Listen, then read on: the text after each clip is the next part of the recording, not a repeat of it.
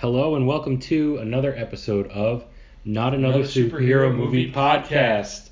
I'm Nick, that's Tom, and today we're going to be talking about Avengers Infinity Wars. So this is a two-part thing we're doing. We're going to talk about Infinity Wars, and then next we're going to talk about Endgame to kind of bring it all together.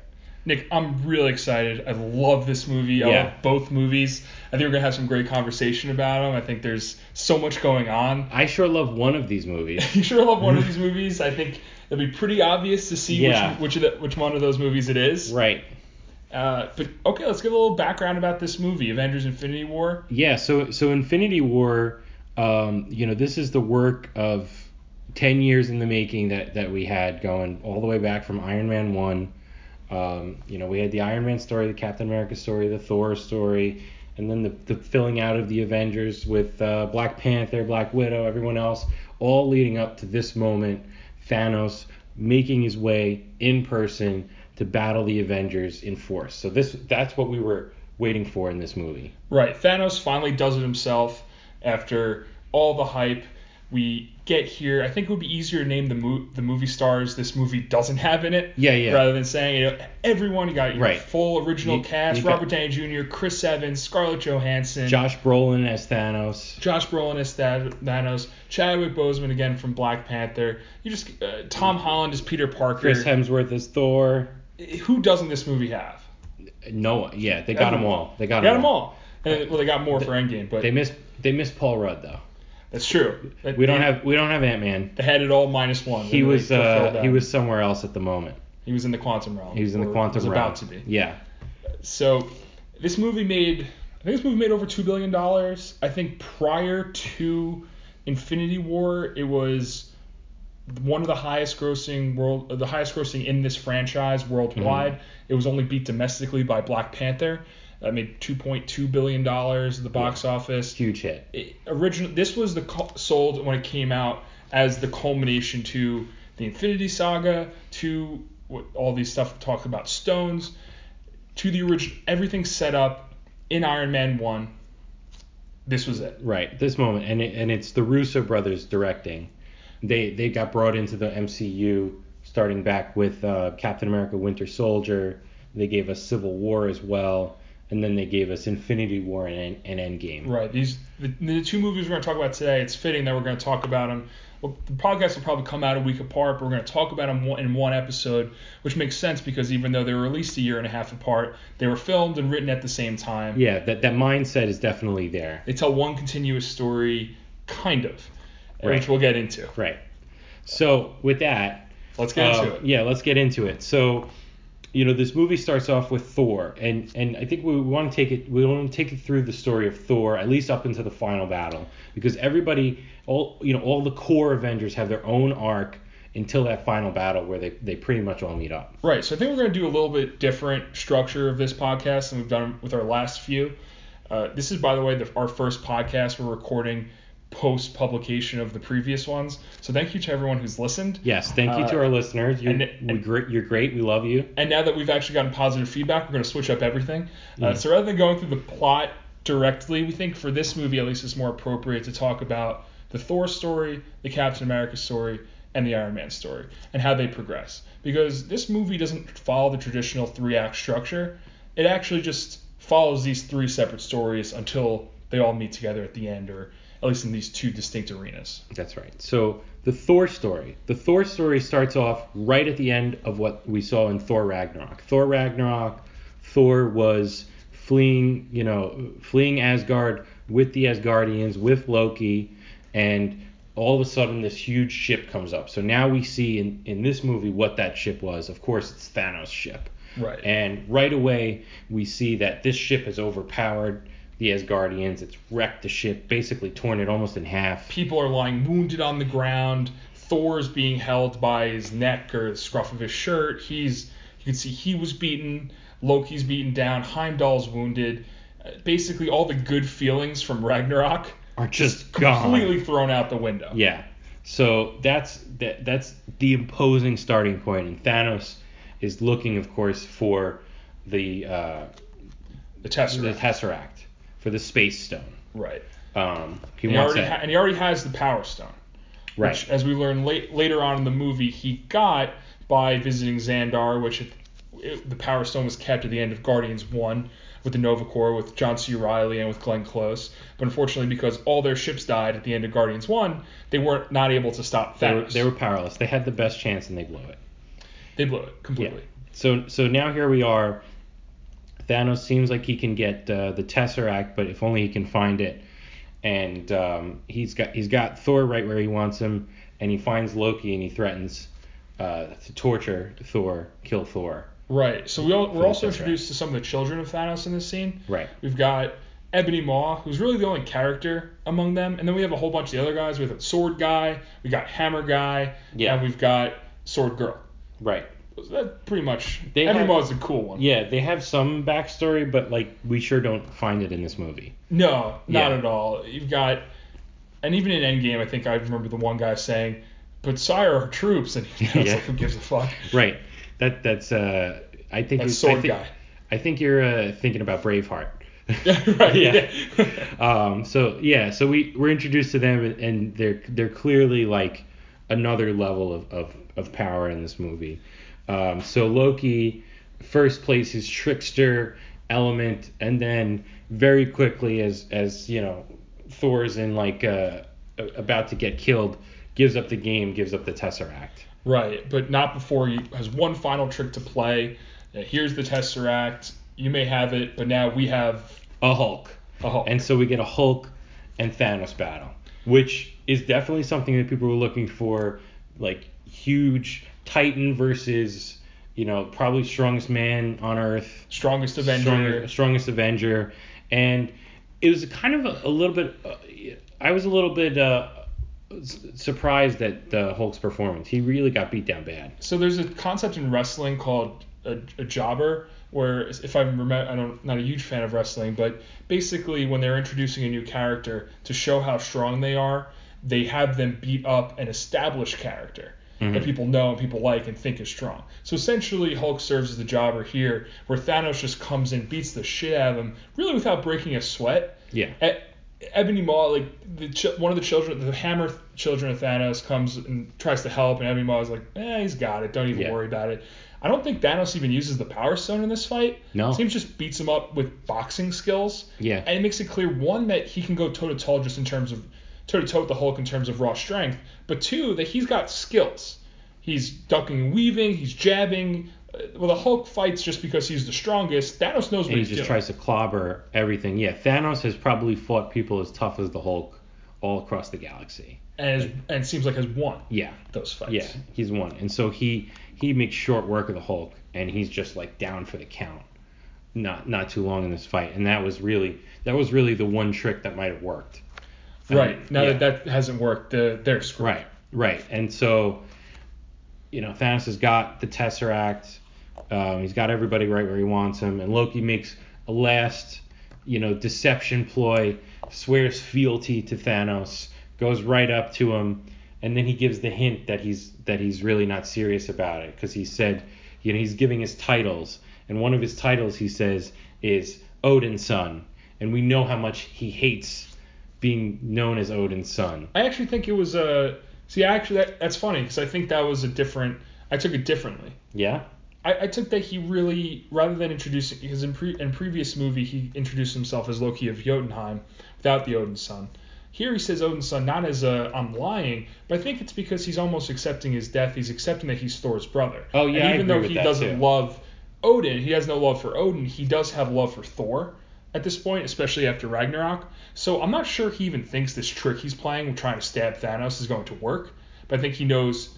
As we'll talk about sacrifices later, I think the first sacrifice in this movie is made by Loki. Yeah. Believe it or not. I do. What does it give? Do you think he understands Thanos' logic? Is it like one brother for the other? I think he that knows. Duality? I think he knows no matter what, even if he succeeds in killing Thanos, because of the amount of people and everyone there, he's going to die. Because Ebony Maw's right there, Hammer Guy is there. He's going to die, and he knows he wasn't strong enough to fight them off anyway. But he knows that killing Thanos is the most important thing. So if he can do that, then it's worth his life. Which is a huge arc for It's a huge arc for Loki, for considering Loki he was in a short time in this movie. Obviously, he's been going to that. he was the Ragnarok. villain. He was the villain in the first Avengers movie, and here Yeah. we are in the first scene of this latest Avengers movie, trying to sacrifice himself to kill the big bad of this movie. Right. So yeah, I think you're totally right in him being the first sacrifice of the movie. So there's one. So once he sacrificed himself, unfortunately, Yeah, Thanos unfortunately, is too smart. He sees right through it Doesn't even come and close to catches working. him and kills Loki, which is a rough moment. Especially for Thor. We see Marvel does a funny thing. We've talked about this a little bit with Spider-Man, how Marvel expects you to have seen every movie. Marvel expects you to have seen Ragnarok, especially one, because this movie starts off right after it, Right. but two, because the relationship between the two brothers was really developed in Ragnarok and how close they are. And Loki dying in front of Thor in this scene doesn't hit hard without their development in Ragnarok.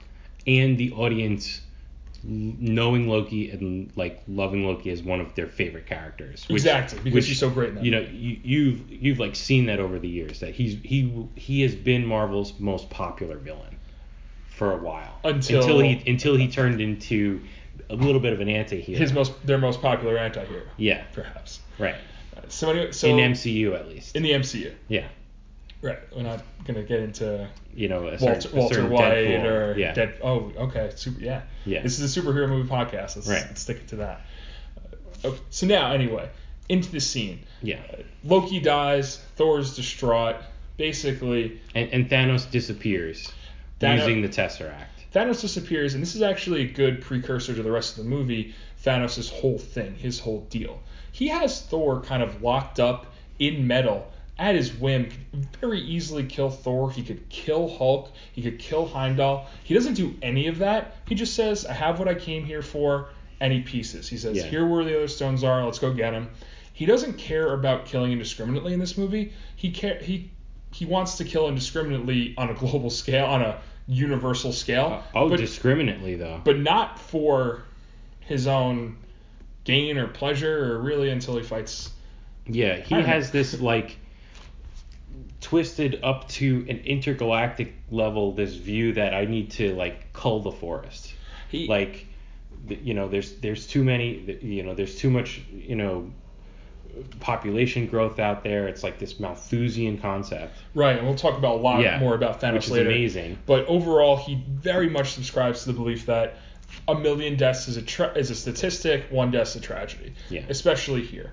Right. So, anyway, right before the ship is evaporating and right before they leave, Heimdall is able to summon the Bifrost and send Bruce Banner, who's turning into Bruce Banner as they fly to space, to Earth. Yeah. And from there, Bruce Banner leaves the Thor plot. Right. Not to be seen again in this plot until the final battle in Wakanda.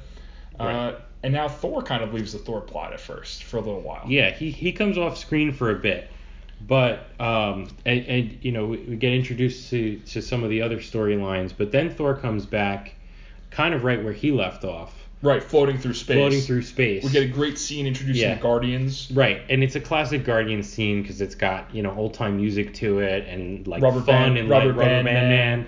And it was actually written by James Gunn. That scene? All the scenes with the Guardians were written by James Gunn, and they helped the Russos shoot it. So I think there's a very distinct Guardians feel to these scenes. That's true. And because they're written by James Gunn. So we have a very distinct Guardians scene. They pick up Thor. They're responding to a distress call. Classic Guardians stuff.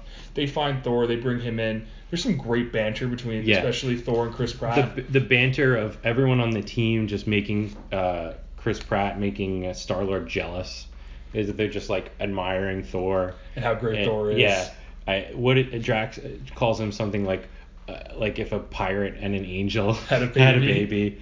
It's just hilarious. And even Gamora's like his muscles are like their plutonium fibers. Yeah. As he's like stroking his arm. Yeah. So Star-Lord is like definitely feeling inadequate from that, and then Thor wakes up. They have some more banter. There's a hilarious scene where they're copying. Deep voice. They compare how sad their family life and childhood has been. Right, which is this constant sort of basically how Thor bonds with everyone. It's like, oh, everyone's got a messed up family. Right. I do also. Right. So yeah, I didn't know that James Gunn wrote that, but it makes total sense to me now. He at least wrote that initial hilarious. Guardians scene. Yeah. So now, basically, we just evolve into the two plots. We'll talk about the one Guardians plot because it relates more to the Iron Man story. Right. So we'll pick that up then. But the second Guardians plot follows Thor, Rocket, and Tree. Yeah.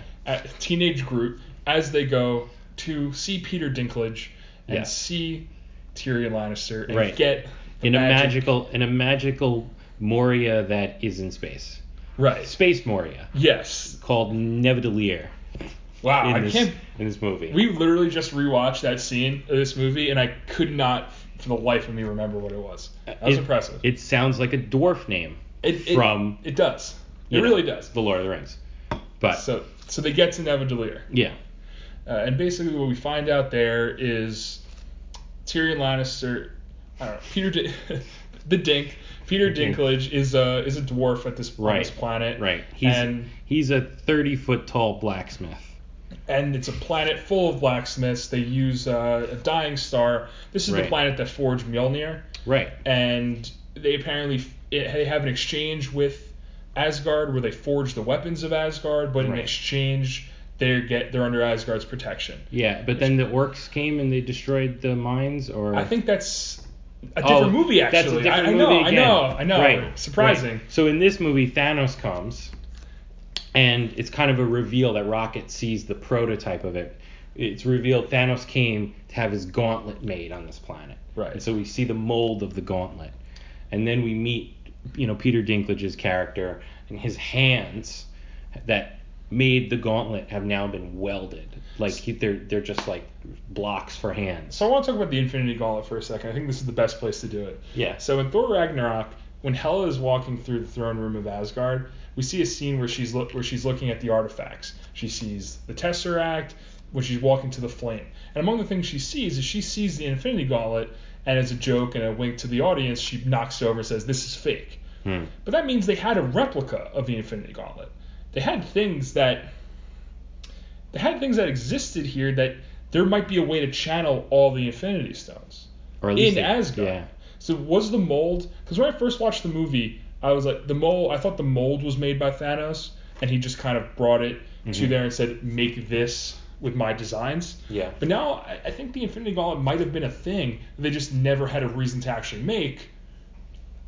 But Thanos gave them a reason.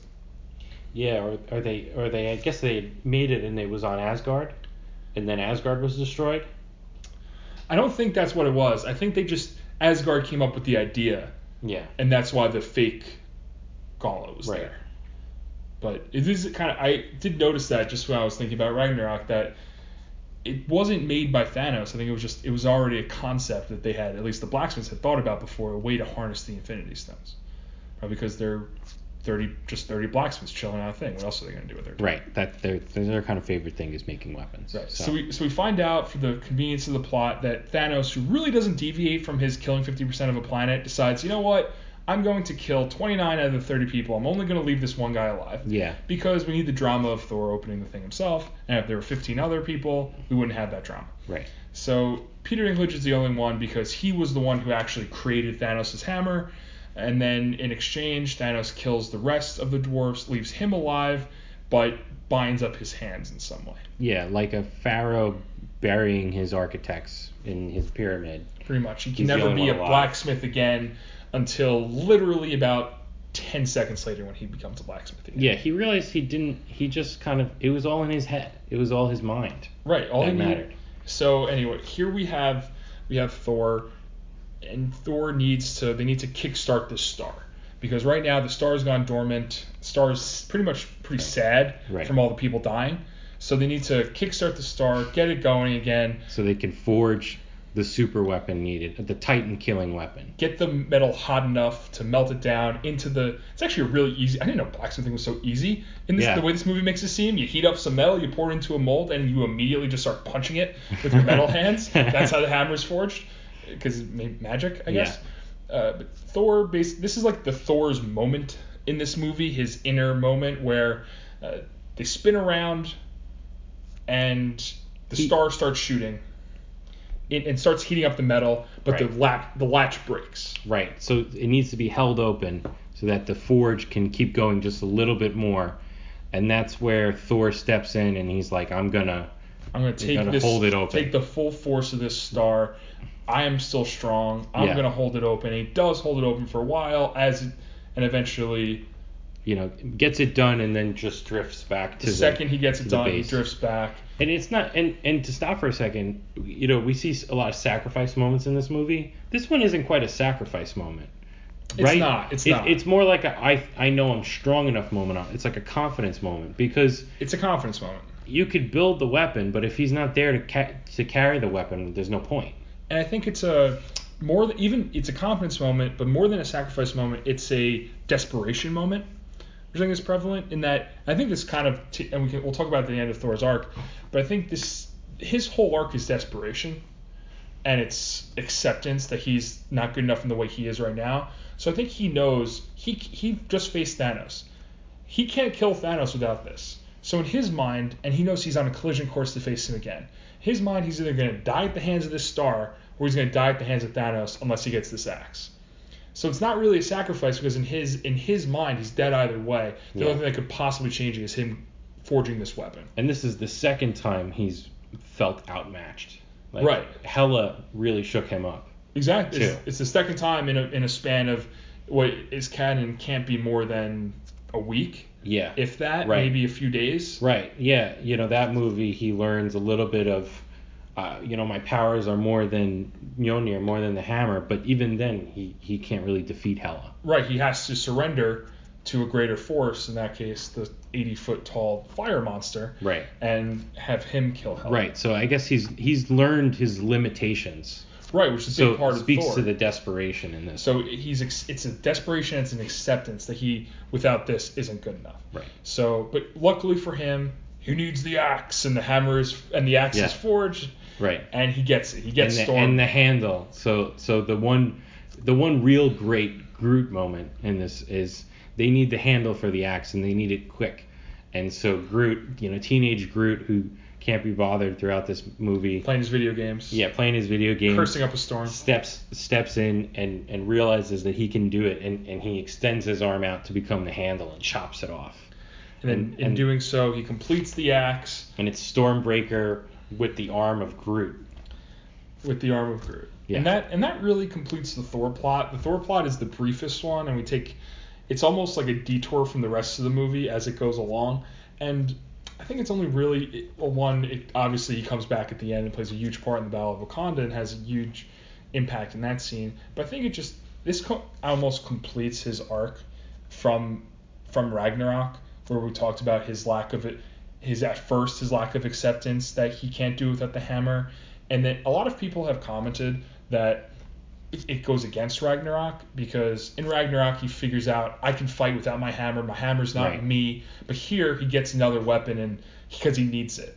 I think it actually, as we were talking about, I think it continues his arc from Ragnarok because his arc from Ragnarok isn't about the weapon. It's about like Korg says, the hammer's the metaphor. Right. And here the axe is the metaphor for his acceptance and his just realization of his limitations. And his acceptance of help.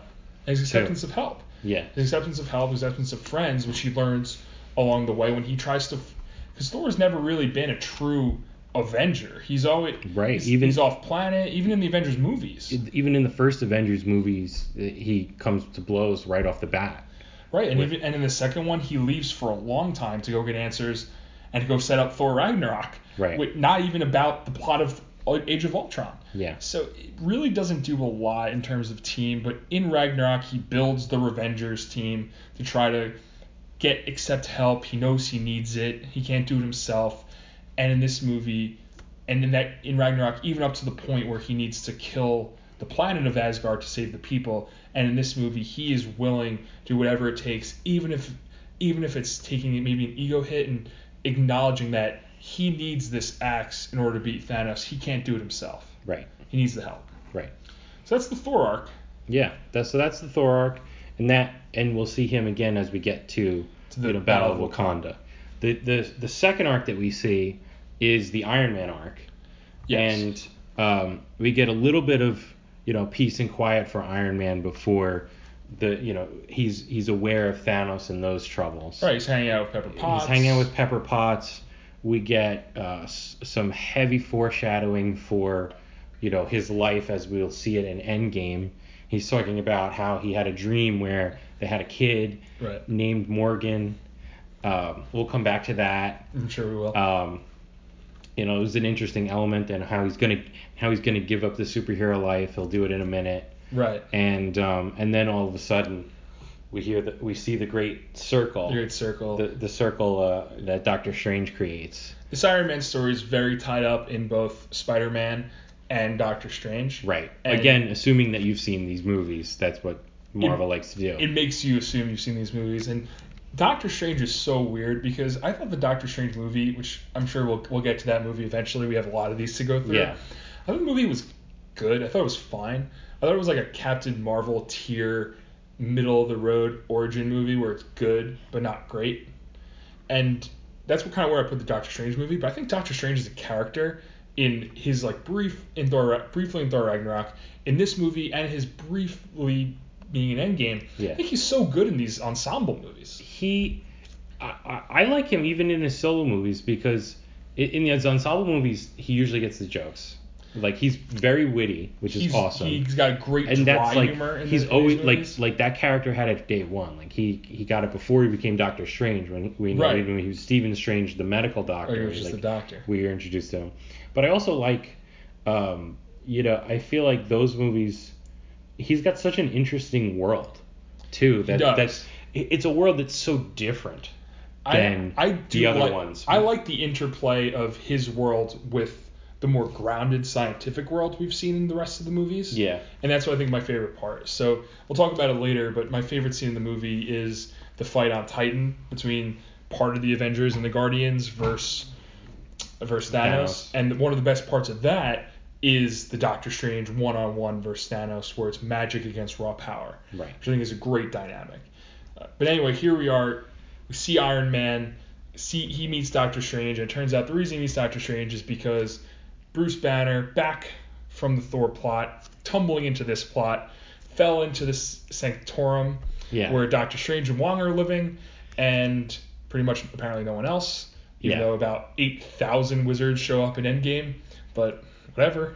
They were in the other places. They were in New York. Yeah, New York's not a popular They were in one. Tibet. Yeah, they were in the other one. They were in Khmer or something. Yeah. From the other movie. But anyway, he basically says Thanos is coming. Yeah, which is an amazing shot. I think they used it in the trailer too, but it opens the title sequence for the movie, which is awesome. Bruce Banner's voice is hoarse. Yeah. He's covered in rubble, and Thanos is coming, and then you hear the theme, and the title song comes up, and it's great. Right, and they basically use a smaller version of that to give the gravity to Iron Man that this is real. Iron Man's reveal.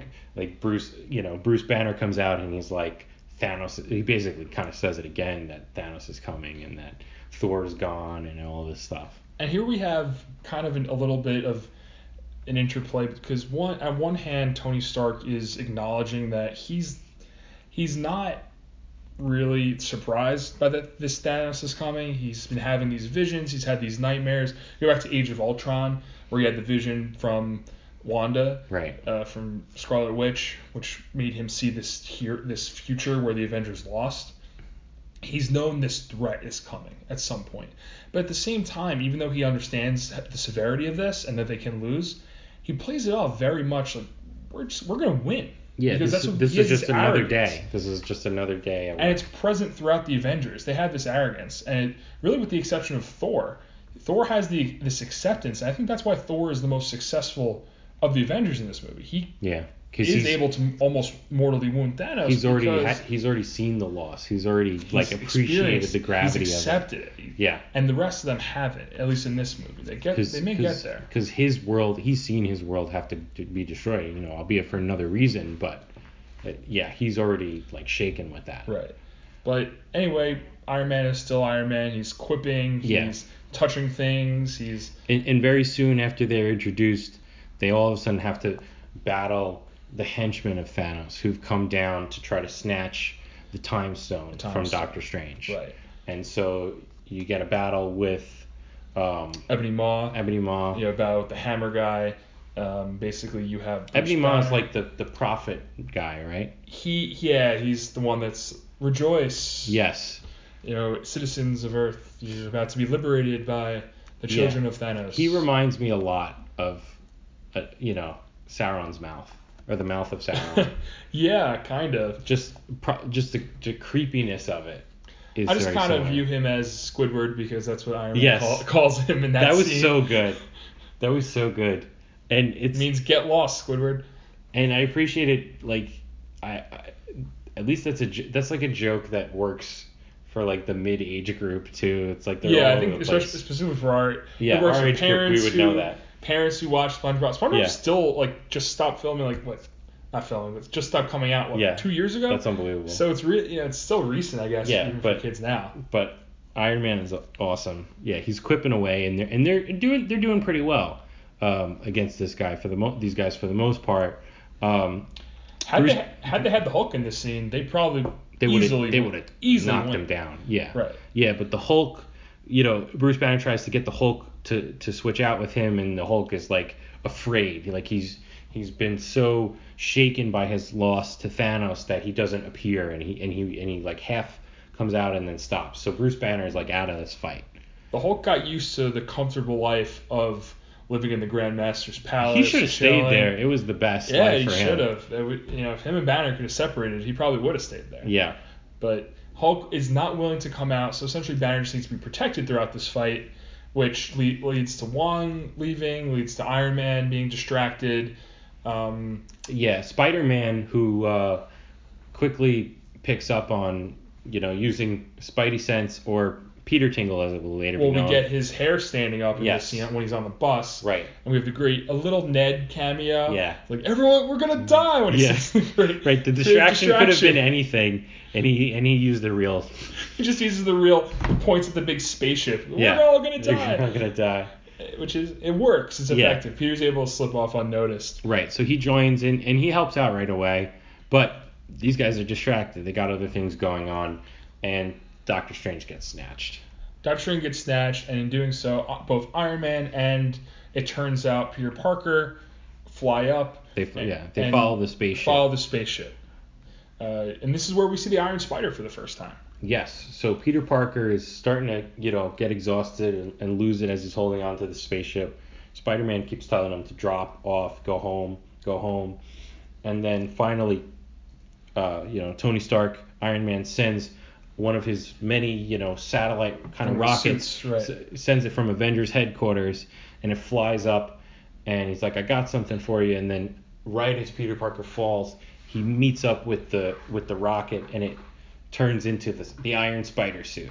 Right, which immediately is, it looks so much cooler in this movie than it does in Far From Home. Yeah. Yeah, which it's a great shot where he's falling, then he kind of gets up, he feels more powerful, the legs come out to catch him. It has that metallic look to it, like you can tell that he's part of the Iron Man team. Right, yeah, he is Team Iron Man. Right. Finally got his uniform from Civil War. Right. So here he is. He's part of it. He's a stowaway, as Iron Man says. Yeah. And this is really where we see the continuation of the Iron Man Spider-Man relationship develop from Far From Home. From Homecoming. Yeah. So it started in Civil War a little bit, progressed through Homecoming, and here this is where we start. They quip at each other, they banter. There's definitely a really strong mentor-mentee relationship going on. Yeah, and you see a lot of Spider-Man growth that we appreciated it when we were going through Far From Home.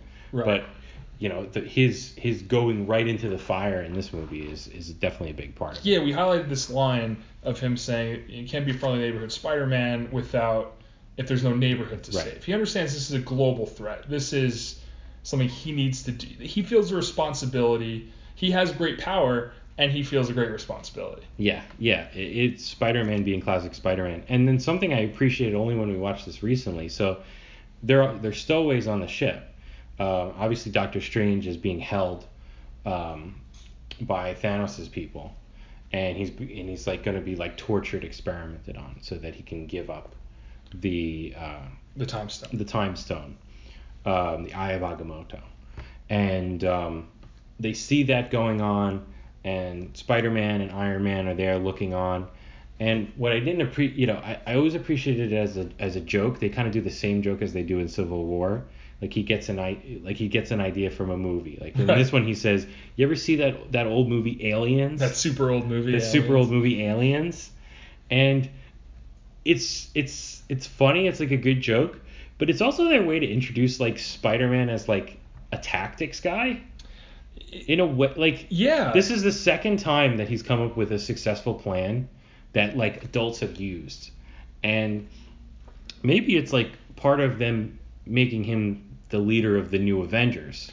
I think that was Captain America's role. Yeah. was call the plays. And I think even we see it in like you said in Civil War with when he's talking about Star Wars. Yeah, and he's talking about Empire Strikes Back, taking down giant man. Yeah. But we see it here, and even they try to play it. They do play it off as a joke, because even Iron Man says to him, "Yeah, but the kid's seen more movies." Right before they shoot him into space. Right. Yeah. So they use that trick. They distract him, and then as they do that, they knock a hole in the ship. Which in the force of space sucks both Ebony Maw and Doctor Strange into space, but luckily Peter, using the Iron Spider suit, is able to catch Doctor Strange and drag him back to the ship. Right. And Tony's magic nanotechnology is able to repair the ship. There are no problems. Right. They ice it up. Yeah, and Ebony Maw is down for the count. That's like the first casualty on the Thanos side in this movie. Yeah, that's kind of surprising to me when I was watching this movie, because they really do play him up as just such a badass. Even compared to the other villains, he's flicking away his own teammates. Right. He's very detached. He seems to be the number 2. He definitely seems that way, and this is a huge win for the heroes. Right. Killing Thanos is number 2, and it gives you a hope that, well, they killed this guy, maybe they have a chance against Thanos. Right. So it gives them the more and more the confidence they can do this, and you see that again in what happens after it. So now they're on the spaceship by themselves. They're saying like, oh, okay, we'll turn this around, and then Iron Man has the idea, what if we don't do that, right? What if we take the fight to him? Right. So what do you think? What did you think a little bit about that? Is it more of the arrogance, or? So I actually think this falls more into the sacrifice play rather than the arrogance, because it may be arrogant to not think that you need everyone presenting a united front to kill Thanos, but I also think that the reason Tony especially didn't want Peter on this trip was he viewed it as a one-way trip. This is almost like what he did in Avengers. This is what he did in Avengers. He flew himself into space not expecting to come back. Yeah. And I think that's why he did it, and I think when he makes the decision here, I think in his mind he thinks that's the best way to kill Thanos, is if we do this. And I also think he expects, again, they don't even know how to fly this ship. He can't get home. He has no idea where he's going. I think he expects to die, but if he kills Thanos, it was worth it. Yeah. So we have a sacrifice here, I think, at least in theory. You think he's already decided it by the point that he's on the ship. I do think that. I think even when he was going up there, you see the brief phone call with Pepper where he's really just reassuring her, but not very vociferously, not forcefully. Yeah. And I think it's because he knows that in his mind he's willing to make this a one-way. He's not thinking about how to get home. Yeah. He's just thinking about, let's kill Thanos. So anyway, we get here now. Now we have a great scene coming up where Guardians versus Avengers. Yes. A little bit where there's a bit of mistaken identity, and even in a universe full of aliens, Peter Quill and them attack another group of human-looking guys. Right. Which is so, like, does Thanos have any humans working for him? And Peter Quill just doesn't, like, his knowledge of Earth is so weird too. Yeah. It's a very small moment, but he knows, what was the thing that he had mentioned before? It was like, he clearly knew about modern Earth. In Modern Earth? Because they talk about Kevin Bacon. Yeah. They talk about Footloose. But that's from back in the day. I know the scene in this movie the part in this scene that triggers it is when Tony asks him, "Who do you serve?" So what do you expect me to say? Jesus. Yeah. Which is kind of great. Yeah. And he says, "No, Right. I'm not from Earth. I'm from Missouri." Missouri. He's That's Earth, on Earth, dumbass. dumbass. Yeah. So I'm not really sure what I don't know what modern thing Peter references. But anyway, they had this fight eventually because of that break in the action where they both realize, oh, we're on the same team. We're both from Earth. We're the Avengers, man. We both want to fight Thanos. We both want to fight Thanos. Peter says we're the Avengers after being knighted as an Avenger by Tony in the scene previously. And they decide to team up and they crash land on Titan. And now they have a little bit of time before Thanos gets there because they know he's still chasing. The plan was to meet back on Titan with Ebony Maw, who was going to retrieve the Time Stone. Right. So Thanos is coming to them. They know Thanos is coming, and they start devising a plan. Right. We don't necessarily see all the plan, but they're just like, it seems like there's two different, like, the Guardians are a lot more loose, and they just want to fight them, even though... Well, here's the thing. So the plan is Peter Quill's. Yeah. The plan they use is Peter Quill. And I think it's implied that it is because he gets the line of, that plan's great, but it sucks, and here's mine, and it's better. Yeah. And at the end, he brags to Thanos, this was my plan. This was my plan. Right, he would say it. So the only thing so right before the end of the Iron Man scene, before the final battle on Titan, the last thing we have is Doctor Strange viewing 14,605 possible universes where they win one time. Like, what do you think about this? I mean, obviously, like, it's plot helpful that there's the one time. It gives them an out, right? But it's I thought it was a really cool moment because it gives so much hype for what would come after this movie, and so much speculation over it. Like, how did that work? Why do the other choices that Doctor Strange makes in the rest of this movie like matter, and like why did he make them? It's not all explained in this movie. No, it's not really explained at all in this movie, and it's really not explained until the very, very, very end of Endgame. And you see in Endgame, I like the payoff of Endgame. Sometimes, as we'll talk about in our next episode, Endgame doesn't pay off everything set up in this movie, unfortunately. But I think it really pays off this scene very well because it shows that not just Doctor Strange is feeling kind of hopeless because it's not like he can't guarantee anything.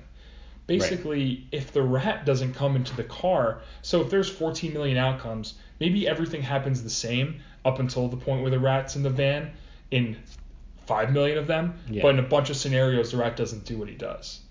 So it's almost out of Doctor Strange's control. He knows he can just get it up to a point. So I think it's almost that here we're seeing the same thing, the same theme of the Avengers are most effective when they accept what they can actually do. Doctor Strange realizes there's a lot not in his control. Right. He can only do what he can do. He doesn't try to fight it and say, I'm going to use the Time Stone anyway, even though if I try, we're going to lose. And his personality, maybe at least in the middle of Doctor Strange, like before he had his growth, would have done that. Exactly. His personality was so arrogant. It was so much like early Tony Stark that he would have been like, I don't care. I'm gonna fight. He would have said, I'll find the 14,606th chance where we're gonna win in my way. Right. And then that's what he would have done, but he does it in this movie, and he ultimately ends up being right because he accepts. Yeah. So I think that's... In a way, he's like Thor. He's got more insight. Exactly. The characters in this movie that succeed and that do well are the ones that accept their loss, and for most of the characters, they don't until it's too late, until Endgame, when they actually do. And that takes us into, I think, when we're rewatching this movie, one of the most surprisingly arrogant characters in this movie, and the one who least demonstrates acceptance, Captain America. Which is kind of shocking. Captain America has taken... I really like the Captain America character a lot, but when we looked at it more critically, it's just his choice, his will. He puts a lot of other people on the line in this movie, and it's just strange why. It doesn't really make sense. Yeah, and especially because he is hyped up as the guy to make the sacrifice play. Right. That was his... That's his thing. That's his thing, because there's really, like... I guess, I mean, the original Thor movie had an element of I'm willing to sacrifice myself, but Sure. but Captain America, That's how he proves he's worthy at the end of Thor. right, He's facing the Destroyer. right, but he proves he's worthy and it's fine. Captain Yeah. America, his story, his origin story ends with, thinking that that's it for him. Right, exactly. Yeah, and they go from that. He gets saved 80 years later. He has no idea that could possibly happen. Right. But since that moment, really, we haven't. He's taking chances. He takes risks, but in terms of the true sacrifice play, and he actually, what's different about this movie is not only does we're in the original Avengers, Tony Stark makes the sacrifice play in large part because of Captain America's speech to him about, you're not the guy to lay down on the wire. I think Tony's really impacted by that, and that's why he decides to fly the nuke into space. In this movie, Cap acts the opposite way. He tells Vision's willing to make the sacrifice play, at least at first. He might have a hard time convincing Wanda to, but Cap says we don't trade lives here. And they later trade lives. And they trade a whole bunch of lives for Visions. Yeah. And how many Wakandans die? And maybe no named characters die, but we see a ton of people getting run over by those machines. That not, yeah. There are thousands of people die trying to save Vision. Right. I mean, the only thing that they never made the point. We got to get to the Captain America story. We'll get to the plot. Yeah, but they never made the point that Thanos would still be a huge problem even if he didn't have all the Infinity Stones. Right. That's the only argument for trying. But they don't with bring Vision. They don't bring that up.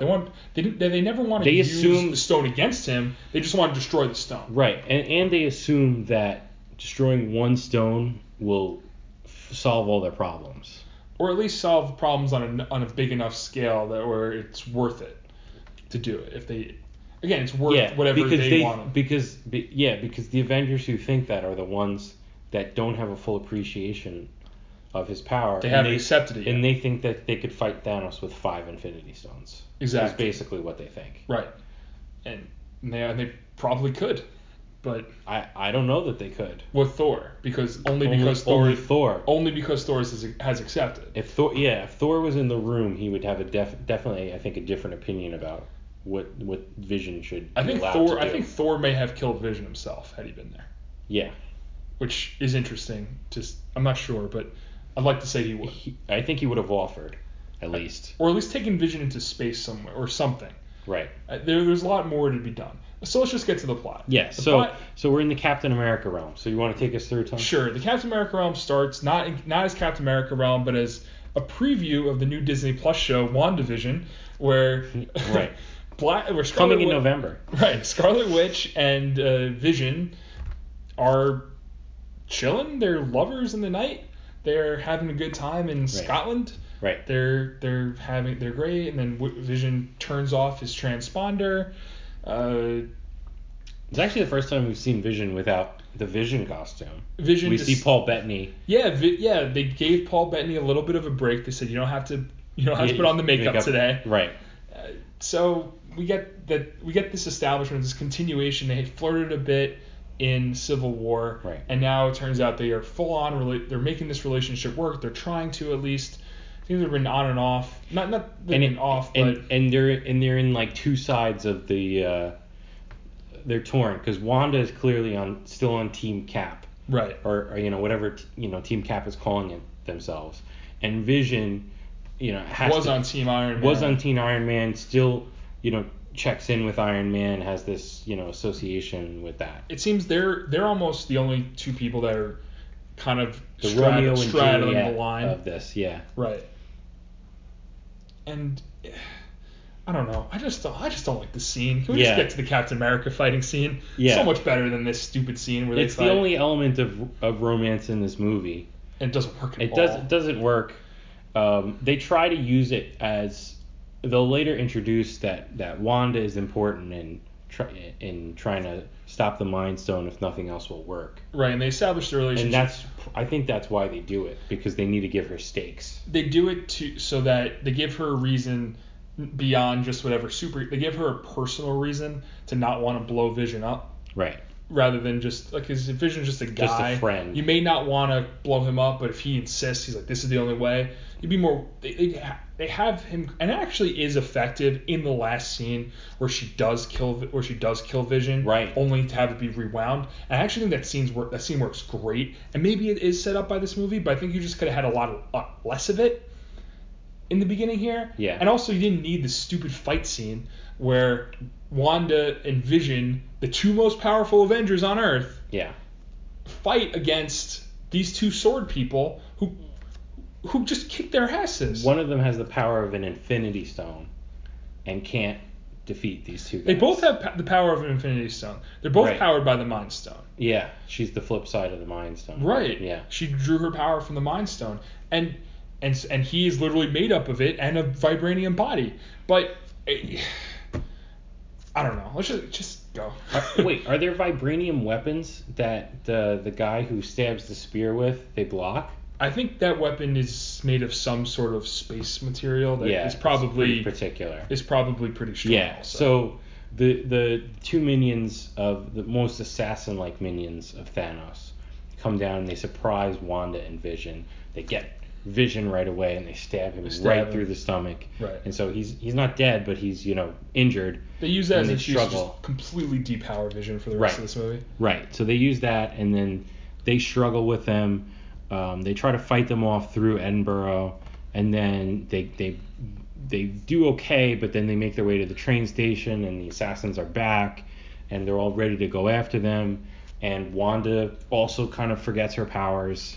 Wanda's like hand-to-hand fighting. Right. With this Instead girl, of using blast to knock people away, she just holds the. Or like what she does sword. in the next movie, where she picks Thanos up by his armor and starts crushing him. Yeah. She just decides to maybe gently move them out of the way rather than killing them instantaneously, which she can pretty easily do. I mean, I guess she hasn't really appreciated the stakes just too much yet either. Yeah, and also I mean the plot needs to happen, but anyway, she's also shaken by collateral damage from Civil War too.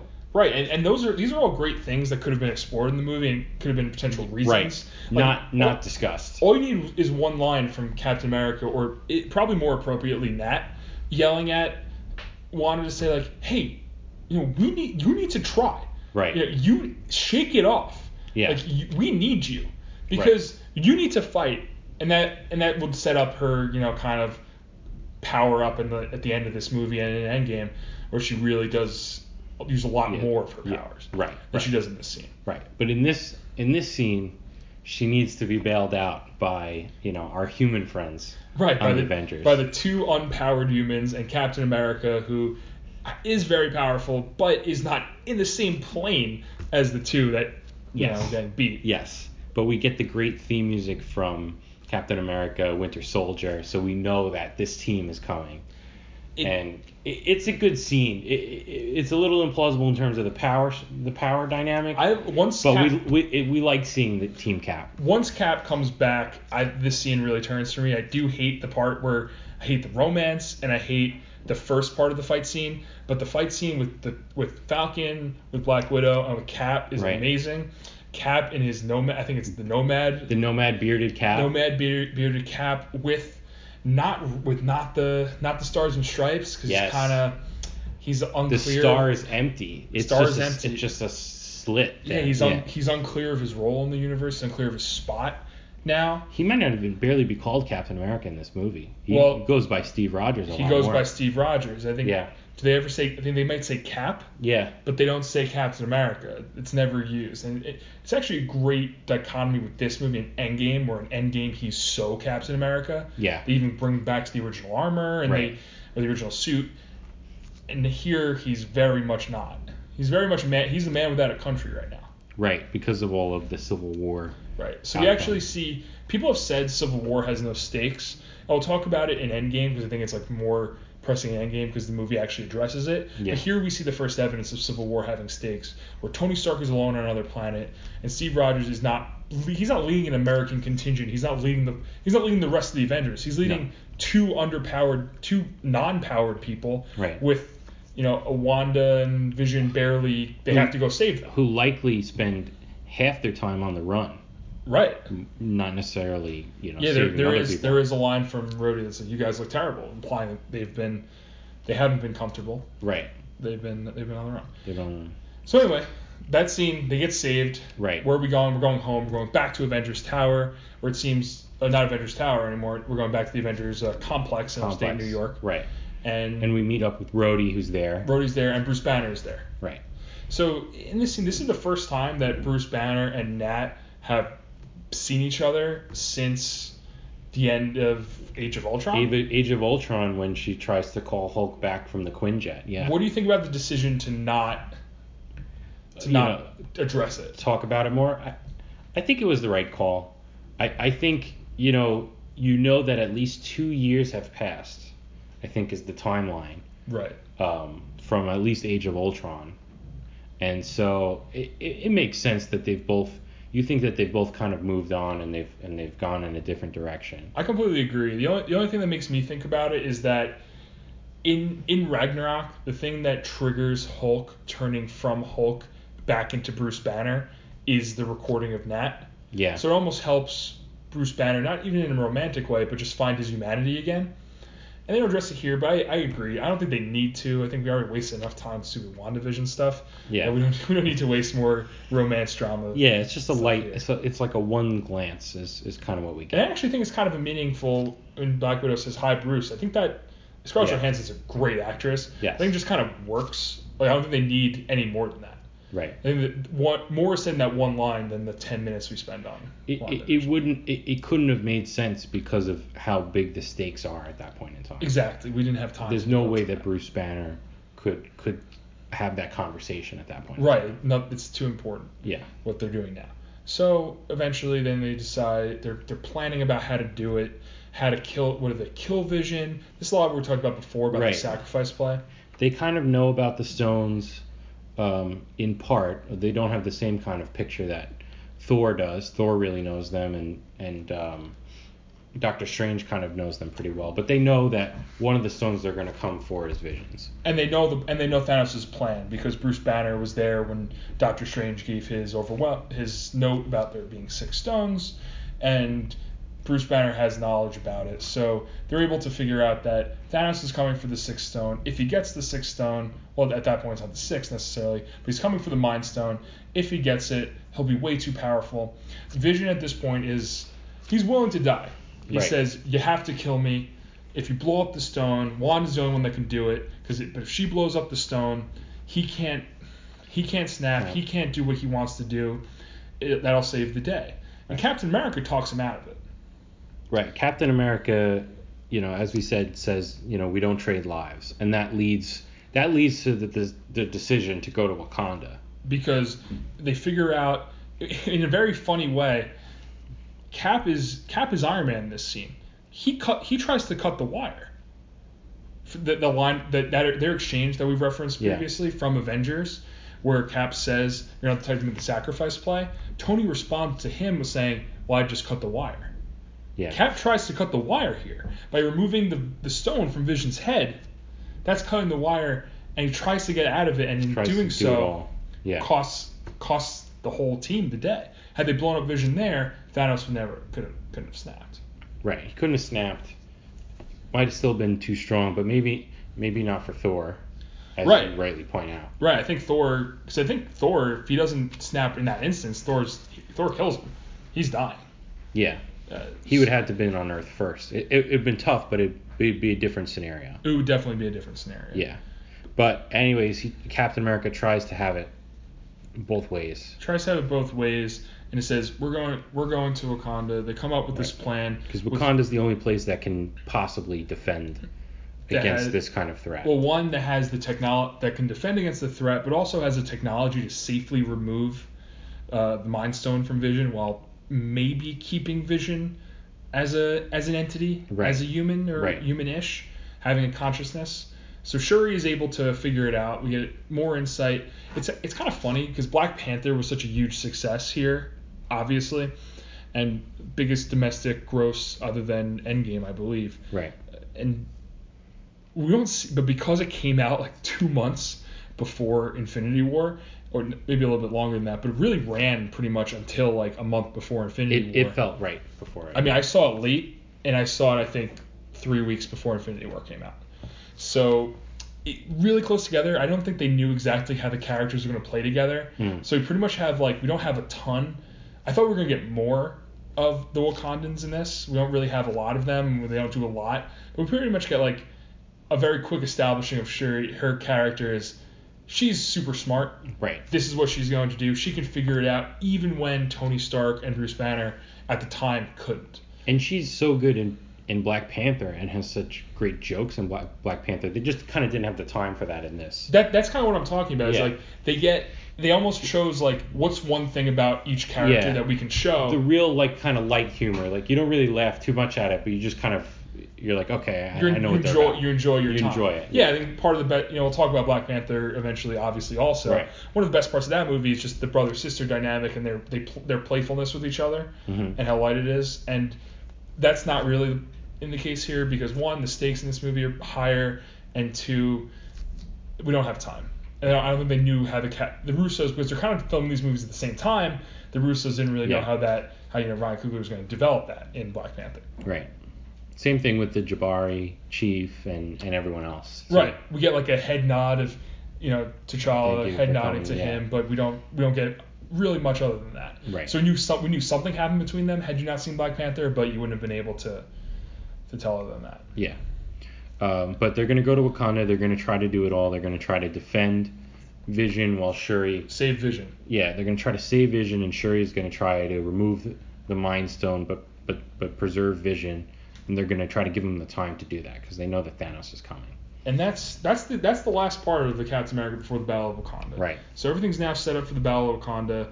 I want to talk about the Battle of Wakanda first because I want to save Titan for the end because I love the Battle on Titan. You're gonna flip back to Titan? Yeah, we'll flip back to Titan because let's just continue the momentum. We'll talk about the Battle of Wakanda. Right. So Battle of Wakanda, I think this is the biggest battle in an Avengers movie in a long time.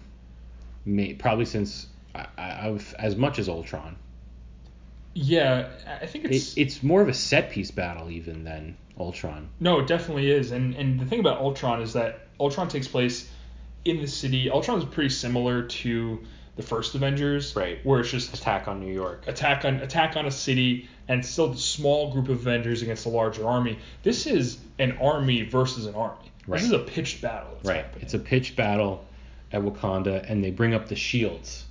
It has a Phantom Menace quality to it.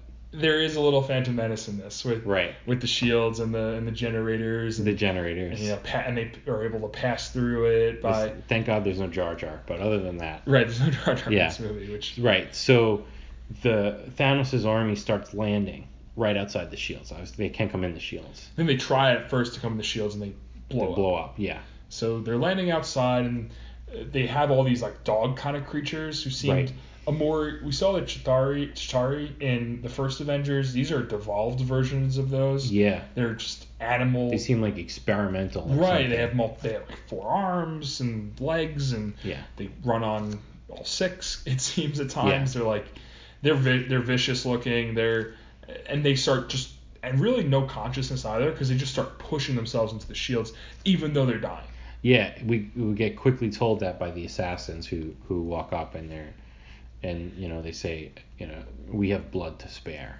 We have a little bit of a parlay almost between almost the generals of Thanos' army and I think it's it's Cap, it's T'Challa, it's Black Widow. Right, so it's the 3 of them, and they kind of walk up and they're where's your friend? Thinking the other assassin's dead. Right. And she's like, we have blood to spare, and then they start charging. It's so creepy. Yeah, they start charging the drop force out of field. the spaceship and start charging the force field. And you see all their arms getting chopped off, and they're all getting eviscerated, and you're like, what the heck is going on? And then the decision to open up the shields at least in front of the army. Yeah. I don't know. Tactically, you wouldn't do it, right? I don't think you would. I don't think you would. I think you would leave the shields up. But it's like the extension of hubris, the extension of we can save Vision and have it all. Because that's really why they do it. They're worried, if enough of these guys charge the shield in any one spot, a few of them get through. Yeah. And they're worried that some of them are going to get in and then they're going to kill Vision. Even though they have Wanda there to protect Vision. If Wanda stood on top of the palace that they're in, or the lab, would wipe out any stragglers. Or they just send half the army back because or at least just a couple guys. It's not really well thought out. And they're talking about, again, it's really just, they're not accepting they don't accept the gravity situation. They still have this ego. When the Wakandans are talking, they're even saying this is going to be the end of Wakanda, and the response isn't like, yeah, but it needs to be. Or this is the only way. It's what a glorious end. Which, again, makes complete sense in character because these, they don't know the scale. They don't know the true cosmic scale of Thanos. Right. But as a viewer, you do, and you realize they're not taking this seriously enough. This isn't, they don't have the raw desperation that Thor had, that Doctor Strange shows later, that Tony Stark shows. They don't have that yet. So here we just see them open the gates, and we're going to fight them in a pitched battle. Right. And so they do, and it kind of gets out of hand pretty quickly. It goes really poorly. The moment that I felt like this went out of hand was when Black Panther is on the ground starting to get bit at by those guys. Right. At that moment I was like, this is the worst pitch battle ever. I mean, this is the king and he's on the ground by himself. It's nuts. It's just they're swarming all over. Well, basically, he's faster than everyone, so he just runs ahead and at first is able to kill a few. But they just have so many of these dog creatures that it doesn't matter. He gets overwhelmed. Right. And Bruce I think this is actually a cool thing because Bruce in the Iron Man and the Hulkbuster armor isn't as good as he should be in the Hulkbuster armor. And I think it just also goes to show that Tony Stark is good at being Iron Man. Right. You can't just put a suit on anyone and have them be, it would be better. But Tony Stark's actually good at being Iron Man because Bruce Banner is just he's clumsy, completely wasting the power of the Hulkbuster. He's clumsy. He does a bit, but he's clumsy and he's not taking it seriously. He's so in awe of this cool power that Bruce Banner can use. Right. He's like, this is like being the Hulk, but it's him. Right. He's running around. He falls. He's joking. Again, part of that's going to be an Avengers movie, but we don't see the desperation. Just keep saying that word because it's really what they don't there's no sacrifice. There's no As this movie progresses and we see more and more sacrifices that do happen in this movie, like Loki and we'll talk about Gamora as well. Right. The comedy it's harder and harder to keep the comedy going. You kind of want to let them know, let them in on the joke that there's more going on. It's funny because this is not your mother's Avengers movie. No. In the Avengers, they quip, they banter, and they win. Here, they quip, they banter, and they lose. Yes. So and they lose right up into the end. They're getting overwhelmed. There's a scene with T'Challa on the ground. Right. Cap is being overwhelmed. Right. Bruce Banner in the Hulkbuster armor is being overwhelmed. Basically, their army is getting destroyed. Wanda has to come out to help them. She has to abandon Vision, which causes the second assassin to be able to sneak in. Right. And then mess with Vision in that way. But then we get Thor. Yeah. Thor saves the day temporarily. Right. We see the Bifrost come down. Thank you to that singular line by Peter Dinklage where he's like, some say it could even summon the Bifrost. Okay, I wonder what it's going to do later in the movie. Right. I wonder if it's going to summon the Bifrost, because they would be kind of fucked if it didn't. Thor, he can summon the Bifrost like Heimdall.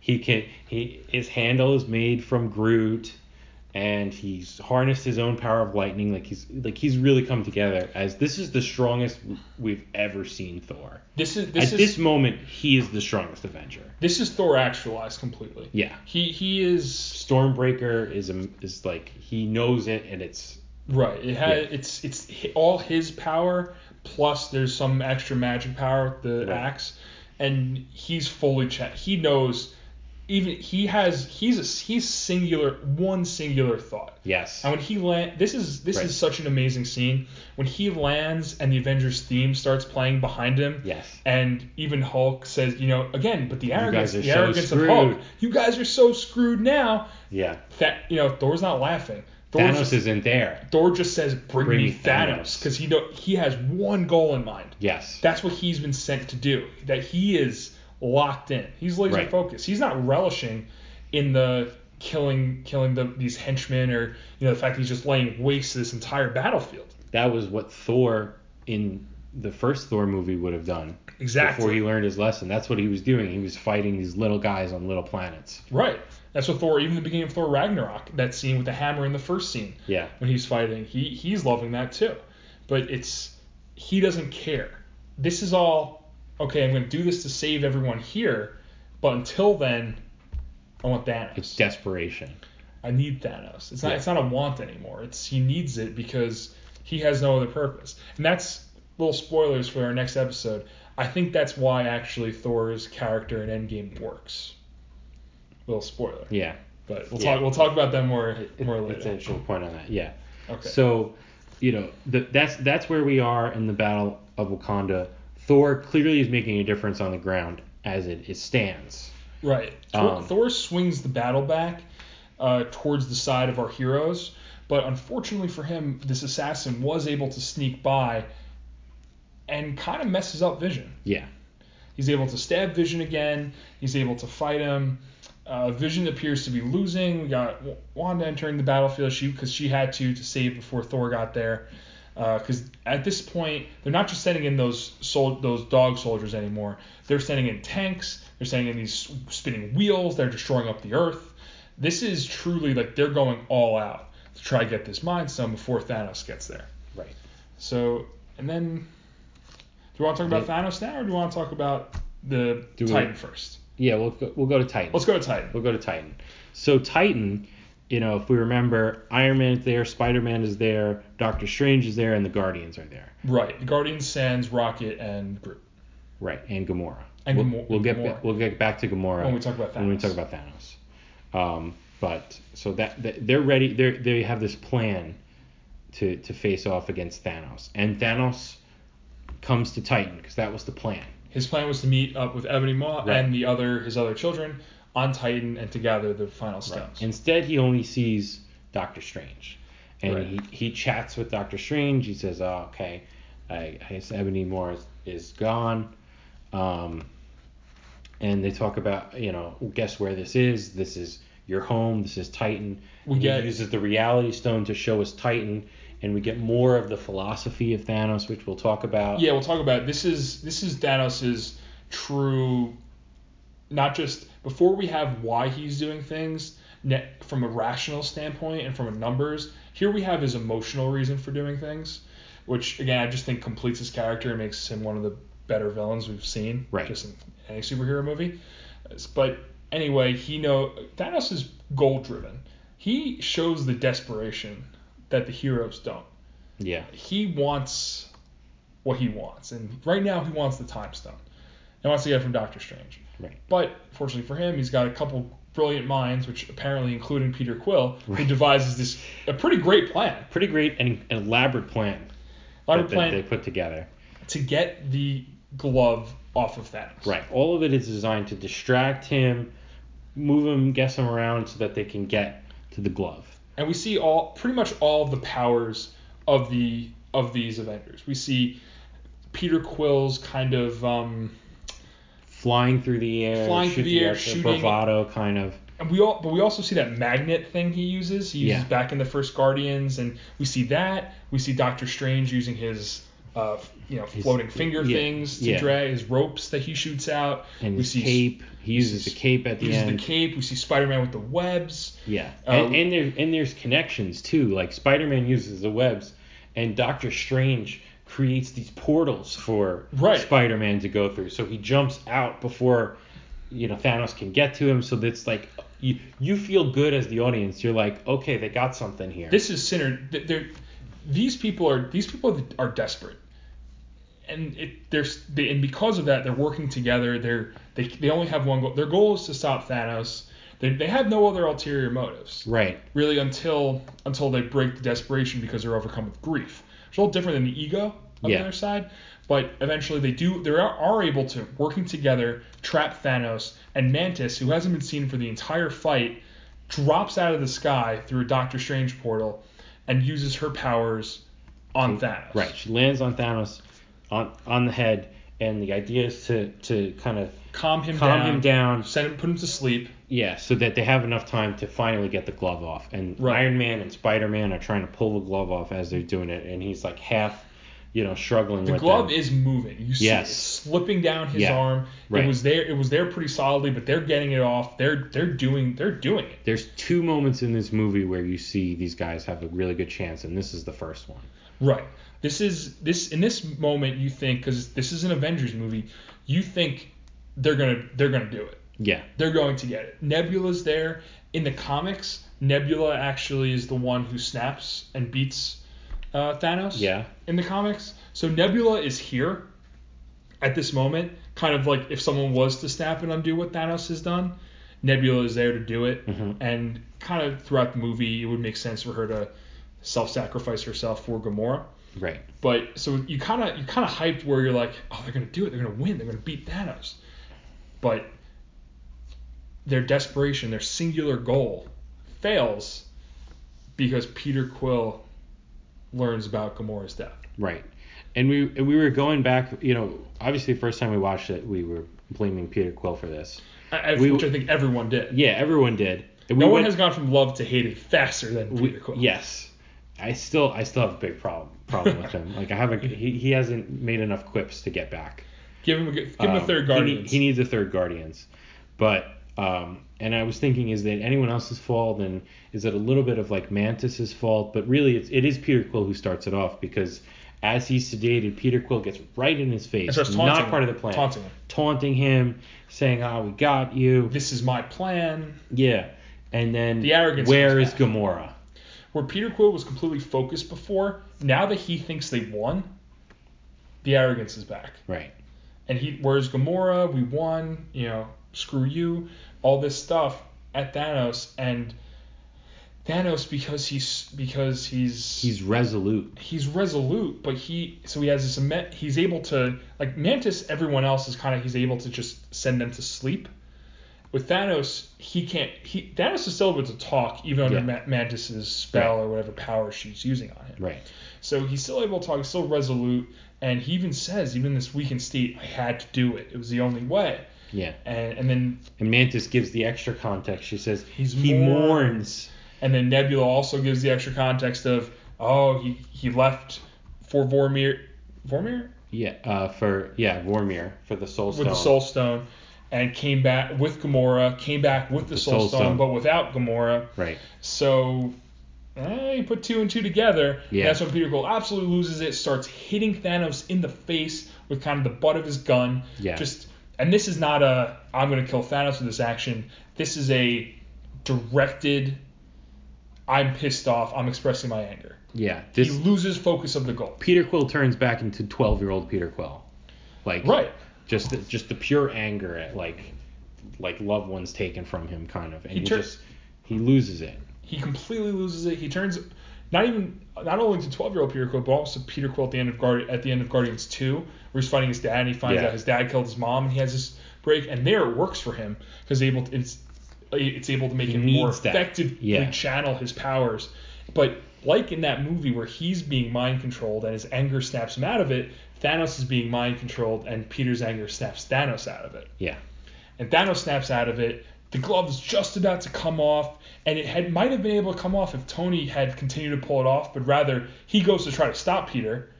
He leaves, but Spider-Man almost yanks it off. Yeah, he's the last one. Just fails. Thanos in 2 seconds comes back to consciousness, knocks Mantis off his head, knocks Peter away, grabs the gauntlet, gets it back on, sends our heroes flying. Yeah. And then, So now the plan is done. The plan is done. Half our heroes are out of commission for this. Now it's really, the rest of it is pretty much just 2 one-on-one fights that we see. We have the one-on-one of Thanos versus Doctor Strange, and we have the one-on-one of Thanos versus Iron Man. Right. I don't know how much thematically there is, really, at least in these one-on-one fights. I think they're awesome visually. I love the Doctor Strange versus Thanos fight in terms of the power. Basically, like, he's doing magic at Thanos, and Thanos is just the whole time his glove is going purple, which means he's using the Power Stone. So it's just saying, like, my power is too strong for your magic, which I think kind of it puts their powers in perspective. Like, okay, how powerful do you need to be to break these illusions? Right, because the illusions are not driven by the Time Stone. He never uses the Time Stone. No, he doesn't use the Time Stone at all. Thanos notices that. Right. Like he even says, you didn't use your greatest weapon. Right. It's pure Doctor Strange. It's pure his magic powers. Right. So, and then we get that fight, and eventually... And with that, Doctor Strange loses, and then we have the Iron Man fight, which Iron Man fight actually starts before the Doctor Strange fight, continues afterwards. Thanos throws a moon at Iron Man. Yes. He uses the Power Stone to disintegrate a local moon, chuck it at Iron Man. Iron Man then, eventually, after being knocked out for a little bit, gets back up and starts fighting Thanos one-on-one. They have a good interchange about the Curse of Knowledge. And they talk how much they share their singular goals, where Tony's is to protect humanity, and Thanos is to protect, in his mind, is to save existence, save life, essentially.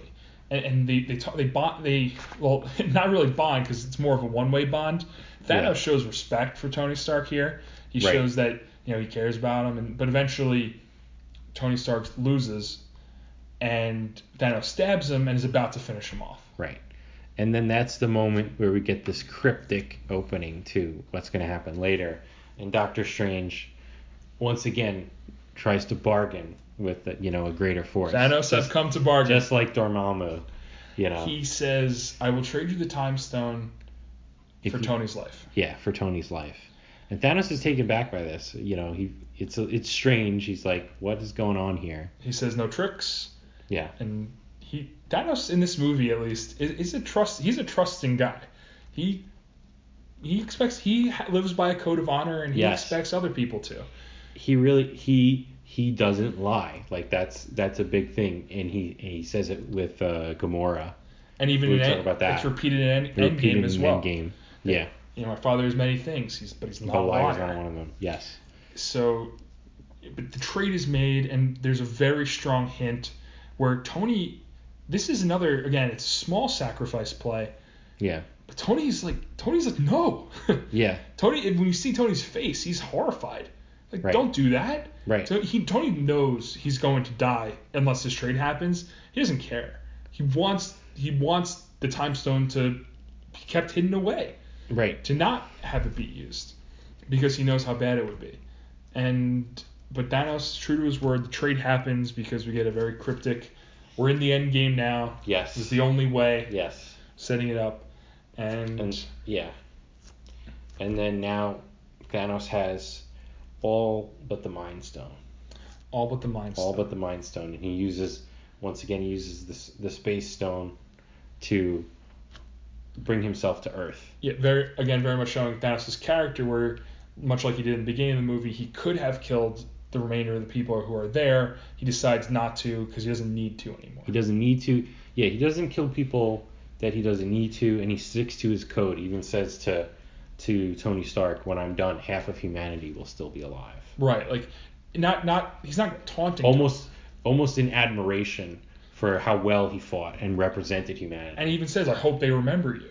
Because he's not taunting Tony Stark like, I won, half of people are going to die. He's like, hey man, half people are going to live. Yeah. That's a glass half full kind of guy. Yeah. Literally. In a way. Yeah. And so now we get we're back in Wakanda, back on Earth. Right. Thanos he's arrived. We have this, basically he comes in, he just starts wasting fools. He's using each stone differently. He's using the great pushback powers of the Power Stone. He does a cool thing where he sends the Hulkbuster armor and sticks Bruce Banner into the rock. Uses the Reality Stone and everything. Yes, and he's done. And he's done. He's out of commission for the rest of the movie. Yeah. We have him he beats Black Panther. He beats pretty much everyone who faces until he gets to Cap. Right. Cap is able to. I kind of want to talk a little bit about this scene because it's the moment. Yeah. It has a lot. A lot of people have talked about it and what this means. So Thanos basically is fighting Cap. That it's canonical that Thanos is just strong, even if there were no stones involved. Right. Thanos is stronger than Cap. Yeah, he fought the Hulk pretty evenly. And Right. We know that's not. That's not an even fight. So Thanos reaches out with the stone with his gauntlet, wants to, I don't know, Smash kill or Cap into the dust. Right. Yeah. Do something with Cap. Cap catches his hand And holds it. Yeah. Now, a lot of people have speculated, and you're the resident Cap fan, expert. Right. What are your thoughts on this scene? I mean, I think we kind of agree on it a bit. Cap is stronger than a normal person. I mean, Sure. I think he can fight any of the Avengers on strength for a little bit of time, but I think it's more, again, admiration for humanity that keeps Thanos from crushing him. I think he's paused by that. I think it's his surprise. Yeah. I think it's really surprised that, like, from what Thanos can tell, this is an ordinary guy. Right. That is holding him up. And he showed admiration for Tony, and because Tony and Cap in this movie are because they never interact on screen. Yeah. But they're such mirrored characters where they each kind of, it's just such a fitting end to their journeys because they have traits of each other throughout this movie. They had too much of one or the other. You know, Cap was all duty all the time without enough of the humanity and the lived experience. They needed to balance each other out, which is why they need to both be there. And Iron Man went from too much of self and lived experience to finally, being the ultimate, Right. They needed more. They needed a balance. Avenger. And this wasn't in the movie. But I do think it was that some people have said, oh, it just shows Captain America's will that he was actually in a battle of wills with Thanos over trying to control the Infinity Stones. I don't really read it. I don't see that at all. I think it's pretty clear when Thanos is using the stones in this movie. I don't think he's using the stones in the scene. No. I don't think he's trying to use them. Yeah. I don't think there's a question that if Thanos uses the stones, Cap can hold that. I think the theory, though, is that because when they're both holding it, the theory goes, at least, that they're both trying to use the stones. So in that moment, Cap, while touching the gauntlet, is trying to channel the stone's power back at Thanos. I just don't think we have enough evidence for that. Yeah. And it's a cool theory. And it's like, a cool oh, theory man, I haven't thought about. He's so mentally strong, and if anyone has the will to equal Thanos, it's Captain America. But, he doesn't actually do it. And I don't think there's any evidence for it. It's cool, and maybe as much as I want there to be, there's not. Yeah, no, I agree with you on that one. I think it's more, more straightforward than that. So after that cool scene, we get to another really good scene at the end of this movie where Wanda actually does manage to blow up Vision's Mind Stone. Yeah, Wanda realizes that the moment has come and she has no choice. She has no choice. There's no perfect option anymore that's gonna see Vision saved. And here both these individuals make the sacrifice play. Yeah. Wanda makes a sacrifice play. She's willing to blow up Vision. Vision is saying it's okay. It's okay. Do it.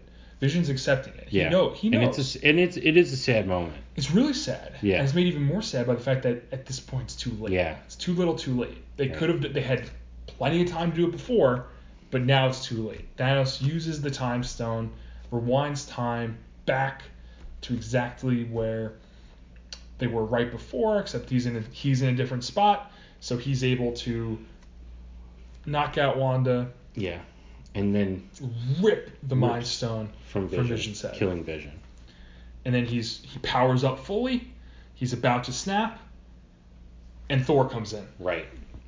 Thor comes in. With Stormbreaker. The axe comes down, gets him right in the chest. Well, the thing is, Thor throws his axe. Yeah. And Thanos tries to stop it with a fully powered Infinity Gauntlet, and the axe cuts through the Infinity Gauntlet's beams. Yeah. And hits Thanos directly in the chest. Yeah. And Thor obviously, he calls back to it in the movie where he says, "You die for that." We're talking about Loki's death. Yeah. Thor thinks he's completed his mission. And again, in this moment, Thor, who's been so singularly minded, has been accepting, has this moment of, much like Peter Quill, when he thinks he won, has the moment of arrogance. Right. He thinks he did it. But Thanos is still breathing. Thanos is still alive. And Thanos, because that second has the iconic line, should have gone for the head and snaps. Yeah. And then the evaporation, the disappearing. The snap. The snap.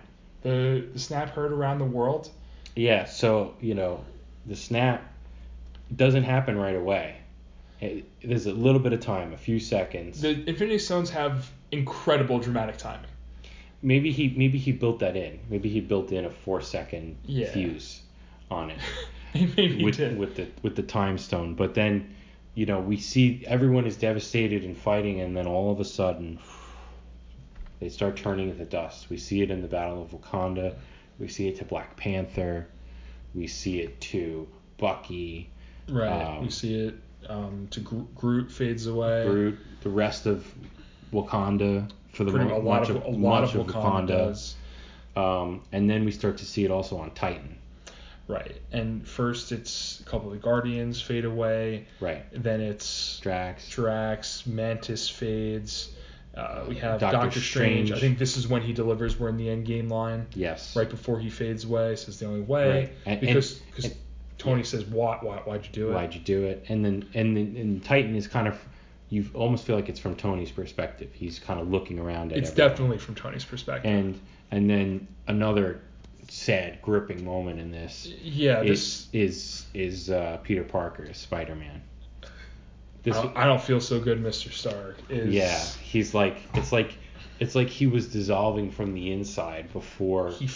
Some people, which I really like this theory that I've heard, which again, I don't know if it's supported canonically, but I like it. It's not as weird as the Captain America one, where he can feel his spider sense is going off, that he feels this impending danger coming, and that's why he doesn't feel good. Yeah. Even before, because everyone else, it's more, they don't express, they're just like, huh, and then. Right. Peter is the only one who feels it, because I think even before he actually starts to turn to dust, he knows it's coming in some way.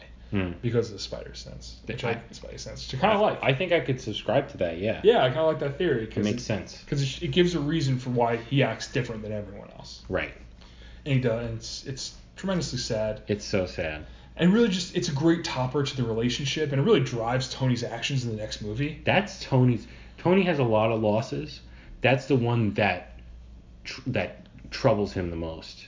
Yeah, as we go on. That's the one that he blames himself the most for. Right. He takes a lot of his failures with him, whether it's Ultron, whether it's whatever he does wrong, all the villains he's created throughout the years. Yes. But this is the loss that he feels the most. This is the failure that he feels the most. Yeah, because and you don't know what he thinks. We could talk about this when we talk about Endgame, but you don't know where he thinks he could have done it differently if he thinks that he could. Right. Is it just that he needed to stop Thanos? Did he need to not encourage Spider-Man? Was it what he was doing? Exactly. Was it just that they needed a suit of armor around the world?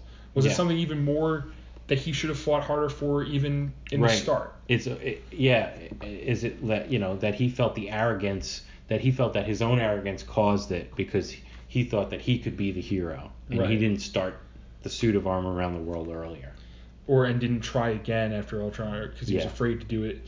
His own fear, his own holding him back, and I think we should talk about that a little bit more in Endgame, because I think it's a huge driver of his motivation, especially and it's really the reason why he decides to help in Endgame. Mm-hmm. So let's save that for now. Yeah, we'll save that, but there's a lot there, and just the a lot of meat on those bones to talk about. The beginnings of it you see kind of in that incredible moment. So Nick, and that's the film. It's an incredible movie. Yes. It's great. It's light. It's at times powerful. Yeah. It's sad at times. It's action packed and some of the greatest visuals in this series. I think the battle scene on Titan is my favorite battle scene. Pulling down the moon. The Doctor Strange fight. Those are some of the greatest action set pieces we've had. Again, I think the Battle of Wakanda is pretty bland because it's just like one CJ army fights. They're just rendered a whole bunch of soldiers. But there's little moments in there. Sure, there's some great moments. The bodyguard woman chief, who's awesome. Oh yeah. She has good fighting. Okoye, yeah. Okoye. Definitely. She's great. She has a good moment. I like the female, the woman team up in this movie a lot more than the one in Endgame. Yes. It's more organic to me. It made sense. It makes more sense. I think it's really cool because Yeah. the style of fighting I think is great, and I think Black Widow again kind of kicks ass throughout this movie. Yeah. She's almost like a superpowered because of how much she kicks ass. She fits.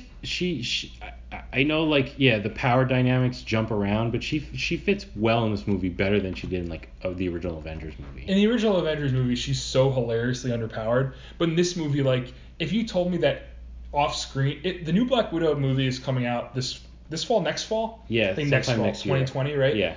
If they show that, because I think that movie takes place in between Winter Soldier and Civil War, if they told me in that movie that they found the Captain America serum and she got it injected before Infinity War and Endgame, I'd be like, sure. That would make sense. Sure, I believe it because she fights so effectively in this movie, and it's a great scene. It's an awesome scene. We've seen Okoye in Black Panther kick ass, and she kicks ass in this movie. And I think that scene is actually great.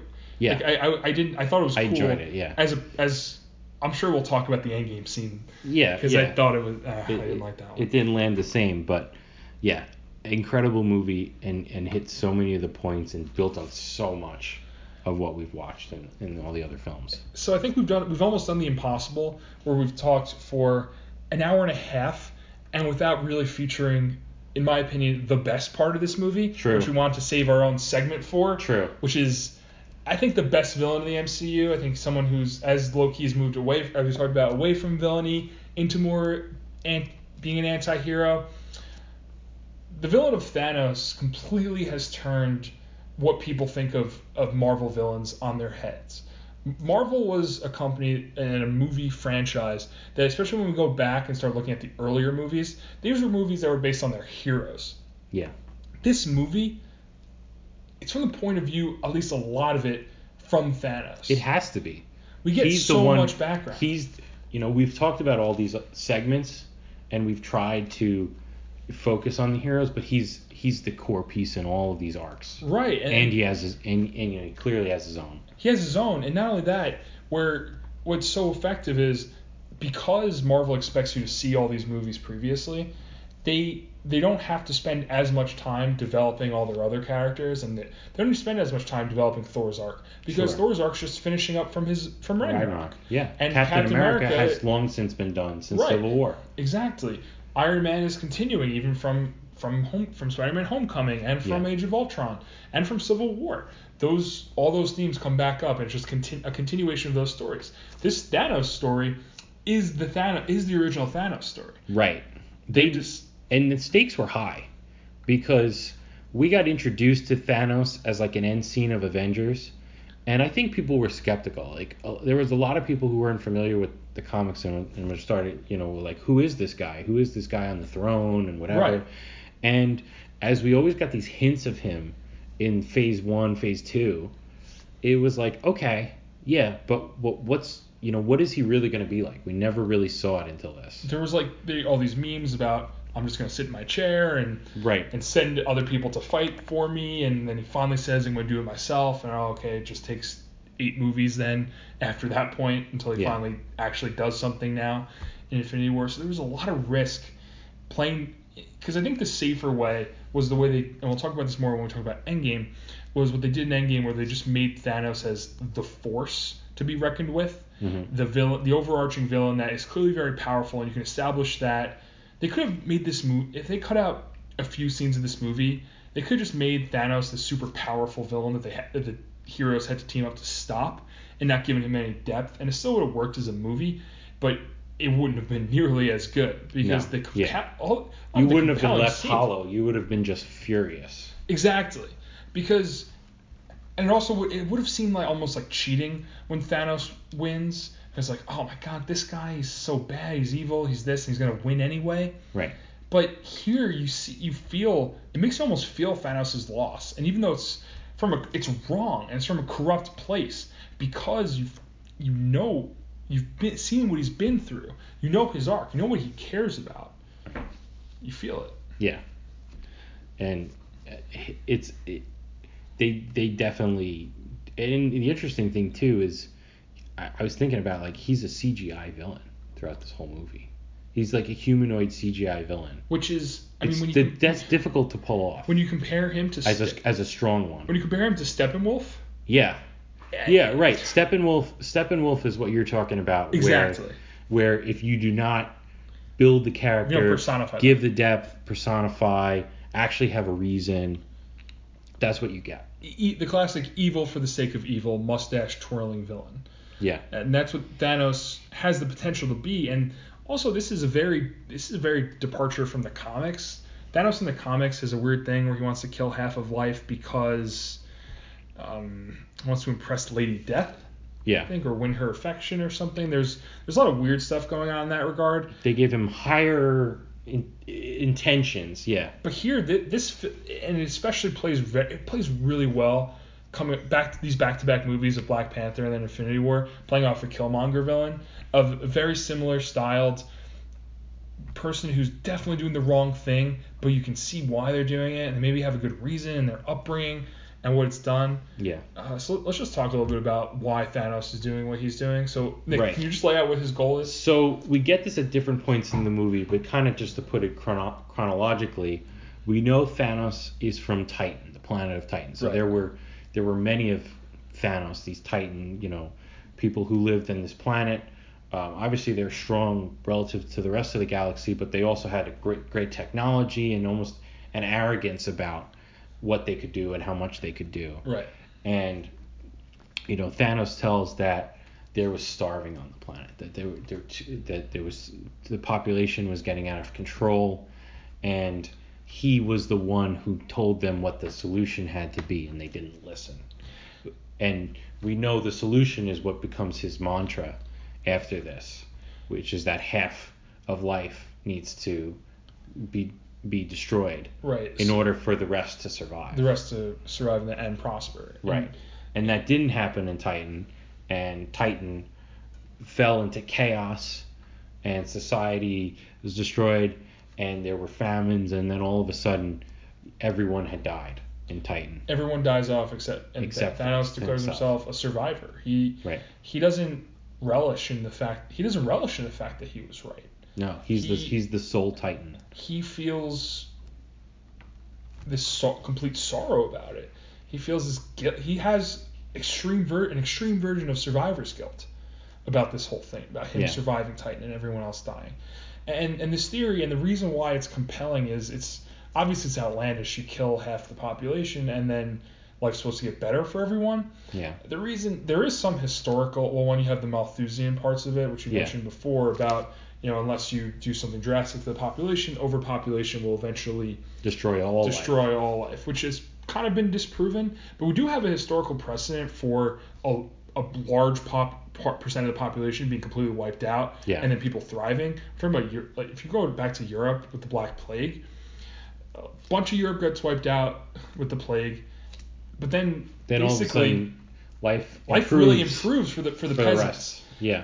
Wages go up, less people are starving, quality of life for the people who don't die go up. So it's I don't think anyone would argue that was a good thing. And you're not supposed to think it's a good thing with Thanos, but you can see why in his mind, and I think that's an important distinction to make. He doesn't think it's a good thing.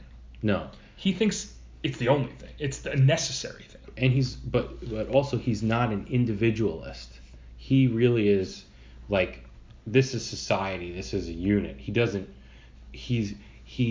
recognize an individual's path as any bit of importance, and that's just part of his code. And maybe it developed from his experience, but right. His acknowledgement and appreciation of Tony Stark, it doesn't it's not swaying him from.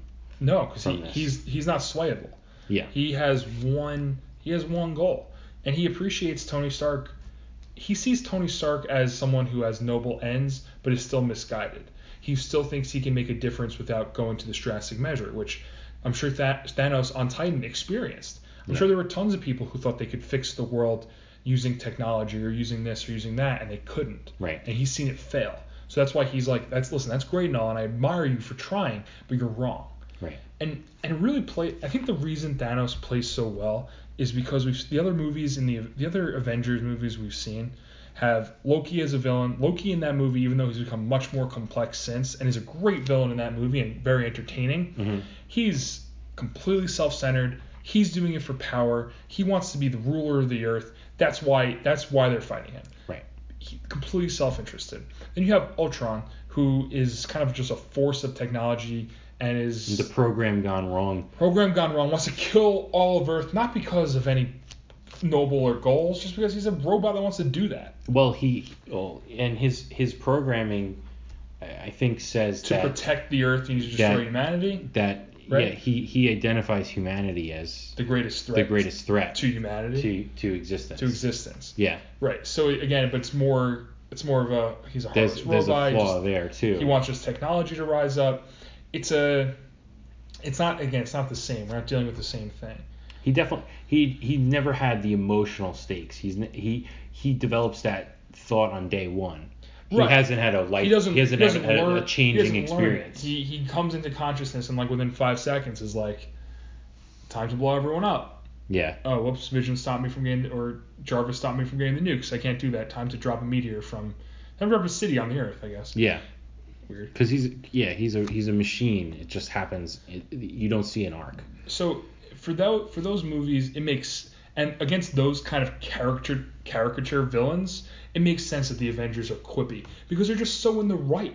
Yes. There's no moral gray area in this movie. But here, at least because we see so much of this movie from Thanos' point of view, we see him as the person willing to make sacrifices, willing to put it all on the line for what he thinks he has to do. Right. And it's wrong, but then you see the Avengers, all their petty squabbles, the fact that the two teams can't even work together. Yeah. Can't even they can barely call each other. They can't fight together. Right. Everything is highlighted in comparison to Thanos, he's on this quest. It's almost, I don't want to call it a noble quest because that implies that it's actually good, but this in his mind is completely justified quest, and he's Thor in this movie. For this whole movie, he's completely single-mindedly focused, completely on it, and that just really contrasts with the rest of the Avengers who don't think that way. Right. And it makes it great. So let's talk about the greatest example of his single-mindedness and his focus, which is him being willing to sacrifice Gamora. Yeah. And that scene. And it's, I think we as the audience were surprised about it. So the background is Gamora, we learn in the course of the movie, knows where the Soul Stone is. She was sent years ago to find where it was, and at that point she was already starting to turn away from Thanos, and she never revealed it to him. She had some reservations about Thanos. Right. But Thanos, having captured Nebula and torturing Nebula, gets Gamora to reveal that she knows where the stone is and that it's on Vormir. Right. And so they go there. And the great moment in which they meet, we found out what happened to Red Skull. Red Skull got sent to Vormir. Which is a nice little touch. He had evaporated into space, so it was perfect that they left it open for him to come back. Right. Yeah. In some capacity. He didn't die. He just got. Right. Again, the Tesseract is, as we've learned, is not just a source of great power. It's the space stone. Right. It can transport you. Right. Through the universe. And so his role is really to explain what the Soul Stone is about, how you can acquire the Soul Stone, and he says you must sacrifice that which you love. That which you love most dear. Most dear. So it's not just, again, I think some people there are some troubling things if you view it a certain way, that the movie is almost glorifying this abusive relationship that Thanos has with Gamora by saying it is true love.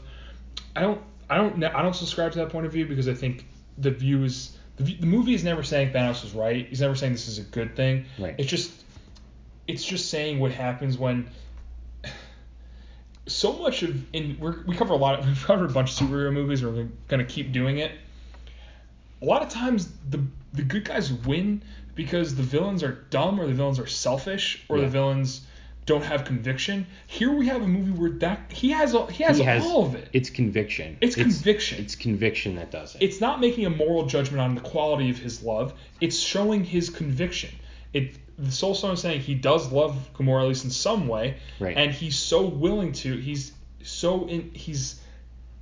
And it just shows that the Avengers aren't willing to match his conviction. He's willing to throw away what he holds most dear.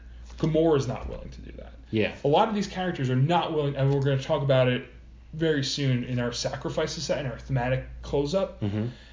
But he's willing to do that. I think that's why he's so effective as a villain. And I think, the feelings for Gamora is, yes, he raised her, and yes, they fought alongside each other. I wonder if part of it too is maybe he wasn't sure that he could even get the Infinity Stones in his lifetime. There might have been an element of part of why I have Gamora at my side is I need to make sure this mission happens. I think that's spot on. There's a scene in Infinity War where he's saying, I wanted you to sit on that chair. Yeah. After I was gone. He was training Gamora to be his heir. And his mission is done, his mission is in his lifetime, but if you think about his thought and his philosophy, there's a time where this will have to happen again. I don't know if he's thinking like that. I just think he's not sure that it's going to happen in his lifetime. Yeah. I think he's going to try. Right. But I think because in his mind, we'll see this right in the beginning of Endgame or right during Endgame, he doesn't care whether he lives or dies. He cares much more about the goal than he does about his own life. Right. And I think because of that, he wants to train Gamora to fulfill the goal if he dies. Right. He wants to, again, after this, he doesn't want to rule the remnants. He wants to retire. He wants to go to his farm. Look out on a grateful universe. He wants the feeling knowing he did what was needed. Even though, again, the greatest require the strongest of wills. He realized that it was a very hard thing to do, and not easy, nothing to take joy in, nothing to relish. Right. But he does it anyway, which is this makes him so compelling, and it's such a great contrast to the rest of the Avengers. So a little bit to that, we highlighted what Thanos is and how much he works. Now let's highlight the themes of sacrifice in this movie, because we have a lot of sacrifices and near sacrifices. Yes, a lot of attempts at sacrifice. And the first ones that we hear about is Vision, and Vision's willingness to be destroyed in order to prevent the Mind Stone. Right. So after we've talked about Loki, now we're on to Vision. Right. We've talked about Loki, and Vision, and we talked a little bit about Vision too. Several times that he volunteers himself. He's completely willing to take his soul stone. So we have two types of sacrifices that both are and aren't made. We have the sacrifice of self and the sacrifice of a loved one. Yeah. So here, in terms of, let's talk about sacrifice of a loved one, because I think sacrifice of self we've kind of gone over. Yeah. Sacrifice of a loved one, we have people who are just unwilling to, because almost harder, because in superhero movies, it's like superhero 101. You're willing to put your life on the line for the greater good. For the good, yeah. The trick comes in is, are you willing to put one person you love on the line for the rest of the universe, for very much the greater good. And here, this is where we see I don't know if they're moral failings, but the failings of the Avengers to appreciate the stakes. Yes. Wanda won't kill Vision. Right. Until it's too late. Once she finally realizes what the stakes are, then she does. Same thing with Peter Quill and Gamora. But Peter Quill is actually willing to do it. He pulls the trigger. Yeah, but I think that was past the point in the stakes. Right, it probably was. But again, Gamora, she's not willing to let Nebula be tortured without telling. True. Where the Soul Stone is. Thanos, on the other hand, is able to win because he's able to sacrifice Gamora. He's willing to and whether or not the love is just or right or whatever, to him it exists. Yes. As proven by the Soul Stone. That's what the sacrifice is. It exists. And then that's just kind of, we see these sacrifices, that the reason why this movie is different, because the villain is willing to make the sacrifice that the heroes aren't. Yeah. Throughout the movie, the hero is not willing to make that sacrifice. And right from the start. He's already... Right from the start. He has the full conviction of it. Is the full conviction. The heroes are not. And that's why I think this kind of plays into, and I think it's a really great. When they started advertising Endgame and it was whatever it takes, I was like, oh yeah, that makes sense because they're trying to, they're desperate. They're desperate back. now. Yeah. And well, it was only when I was rewatching Infinity War that I realized the lack of desperation that was shown, the lack of appreciation of this threat, Right. and it makes you appreciate Tony being really angry about this whole thing because he's like the only one that appreciates. He always threat. appreciated it. Yeah. Right, and that's why when he comes back to Earth, he's so mad at Captain America. Right. It's like I told you about this. You didn't listen. Yeah. I was willing. You guys were dicking around. Right. Saying we can, no casualties. We can do this our way. And we're the Avengers. We win. And they lost. Right. All right. So, I think that's Infinity War. Yeah, that's Infinity War. That's the feeling that, we left with. But incredible movie. Incredible movie. And for just to kind of put it in the context of the universe, Marvel got destroyed over the years for not being willing to kill people. Yes. Or that they're always win regardless of anything. On top. And here we have the complete opposite of it. It's a great part one. I think we've seen in cinema when this is done well, such as Empire Strikes Back, when we have like the evil side winning.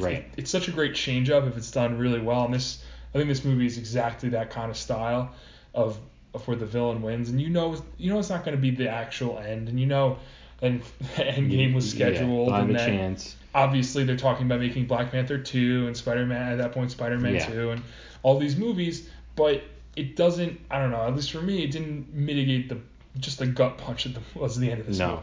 No, not at all. Yeah, the stakes, you feel the stakes at the end of it. So that was Infinity War. Thank you guys so much for listening. We really appreciate all your comments. I think we tried to incorporate some of the comments into this. We're getting some great feedback. So we're just starting out. We really have fun doing this, and we want to make it as good as we can because we like doing it and we want to keep doing it. So stay tuned. Enjoy more. And we'll keep making them. We'll keep making them. Stay tuned for Endgame next week. All right. Have a good one.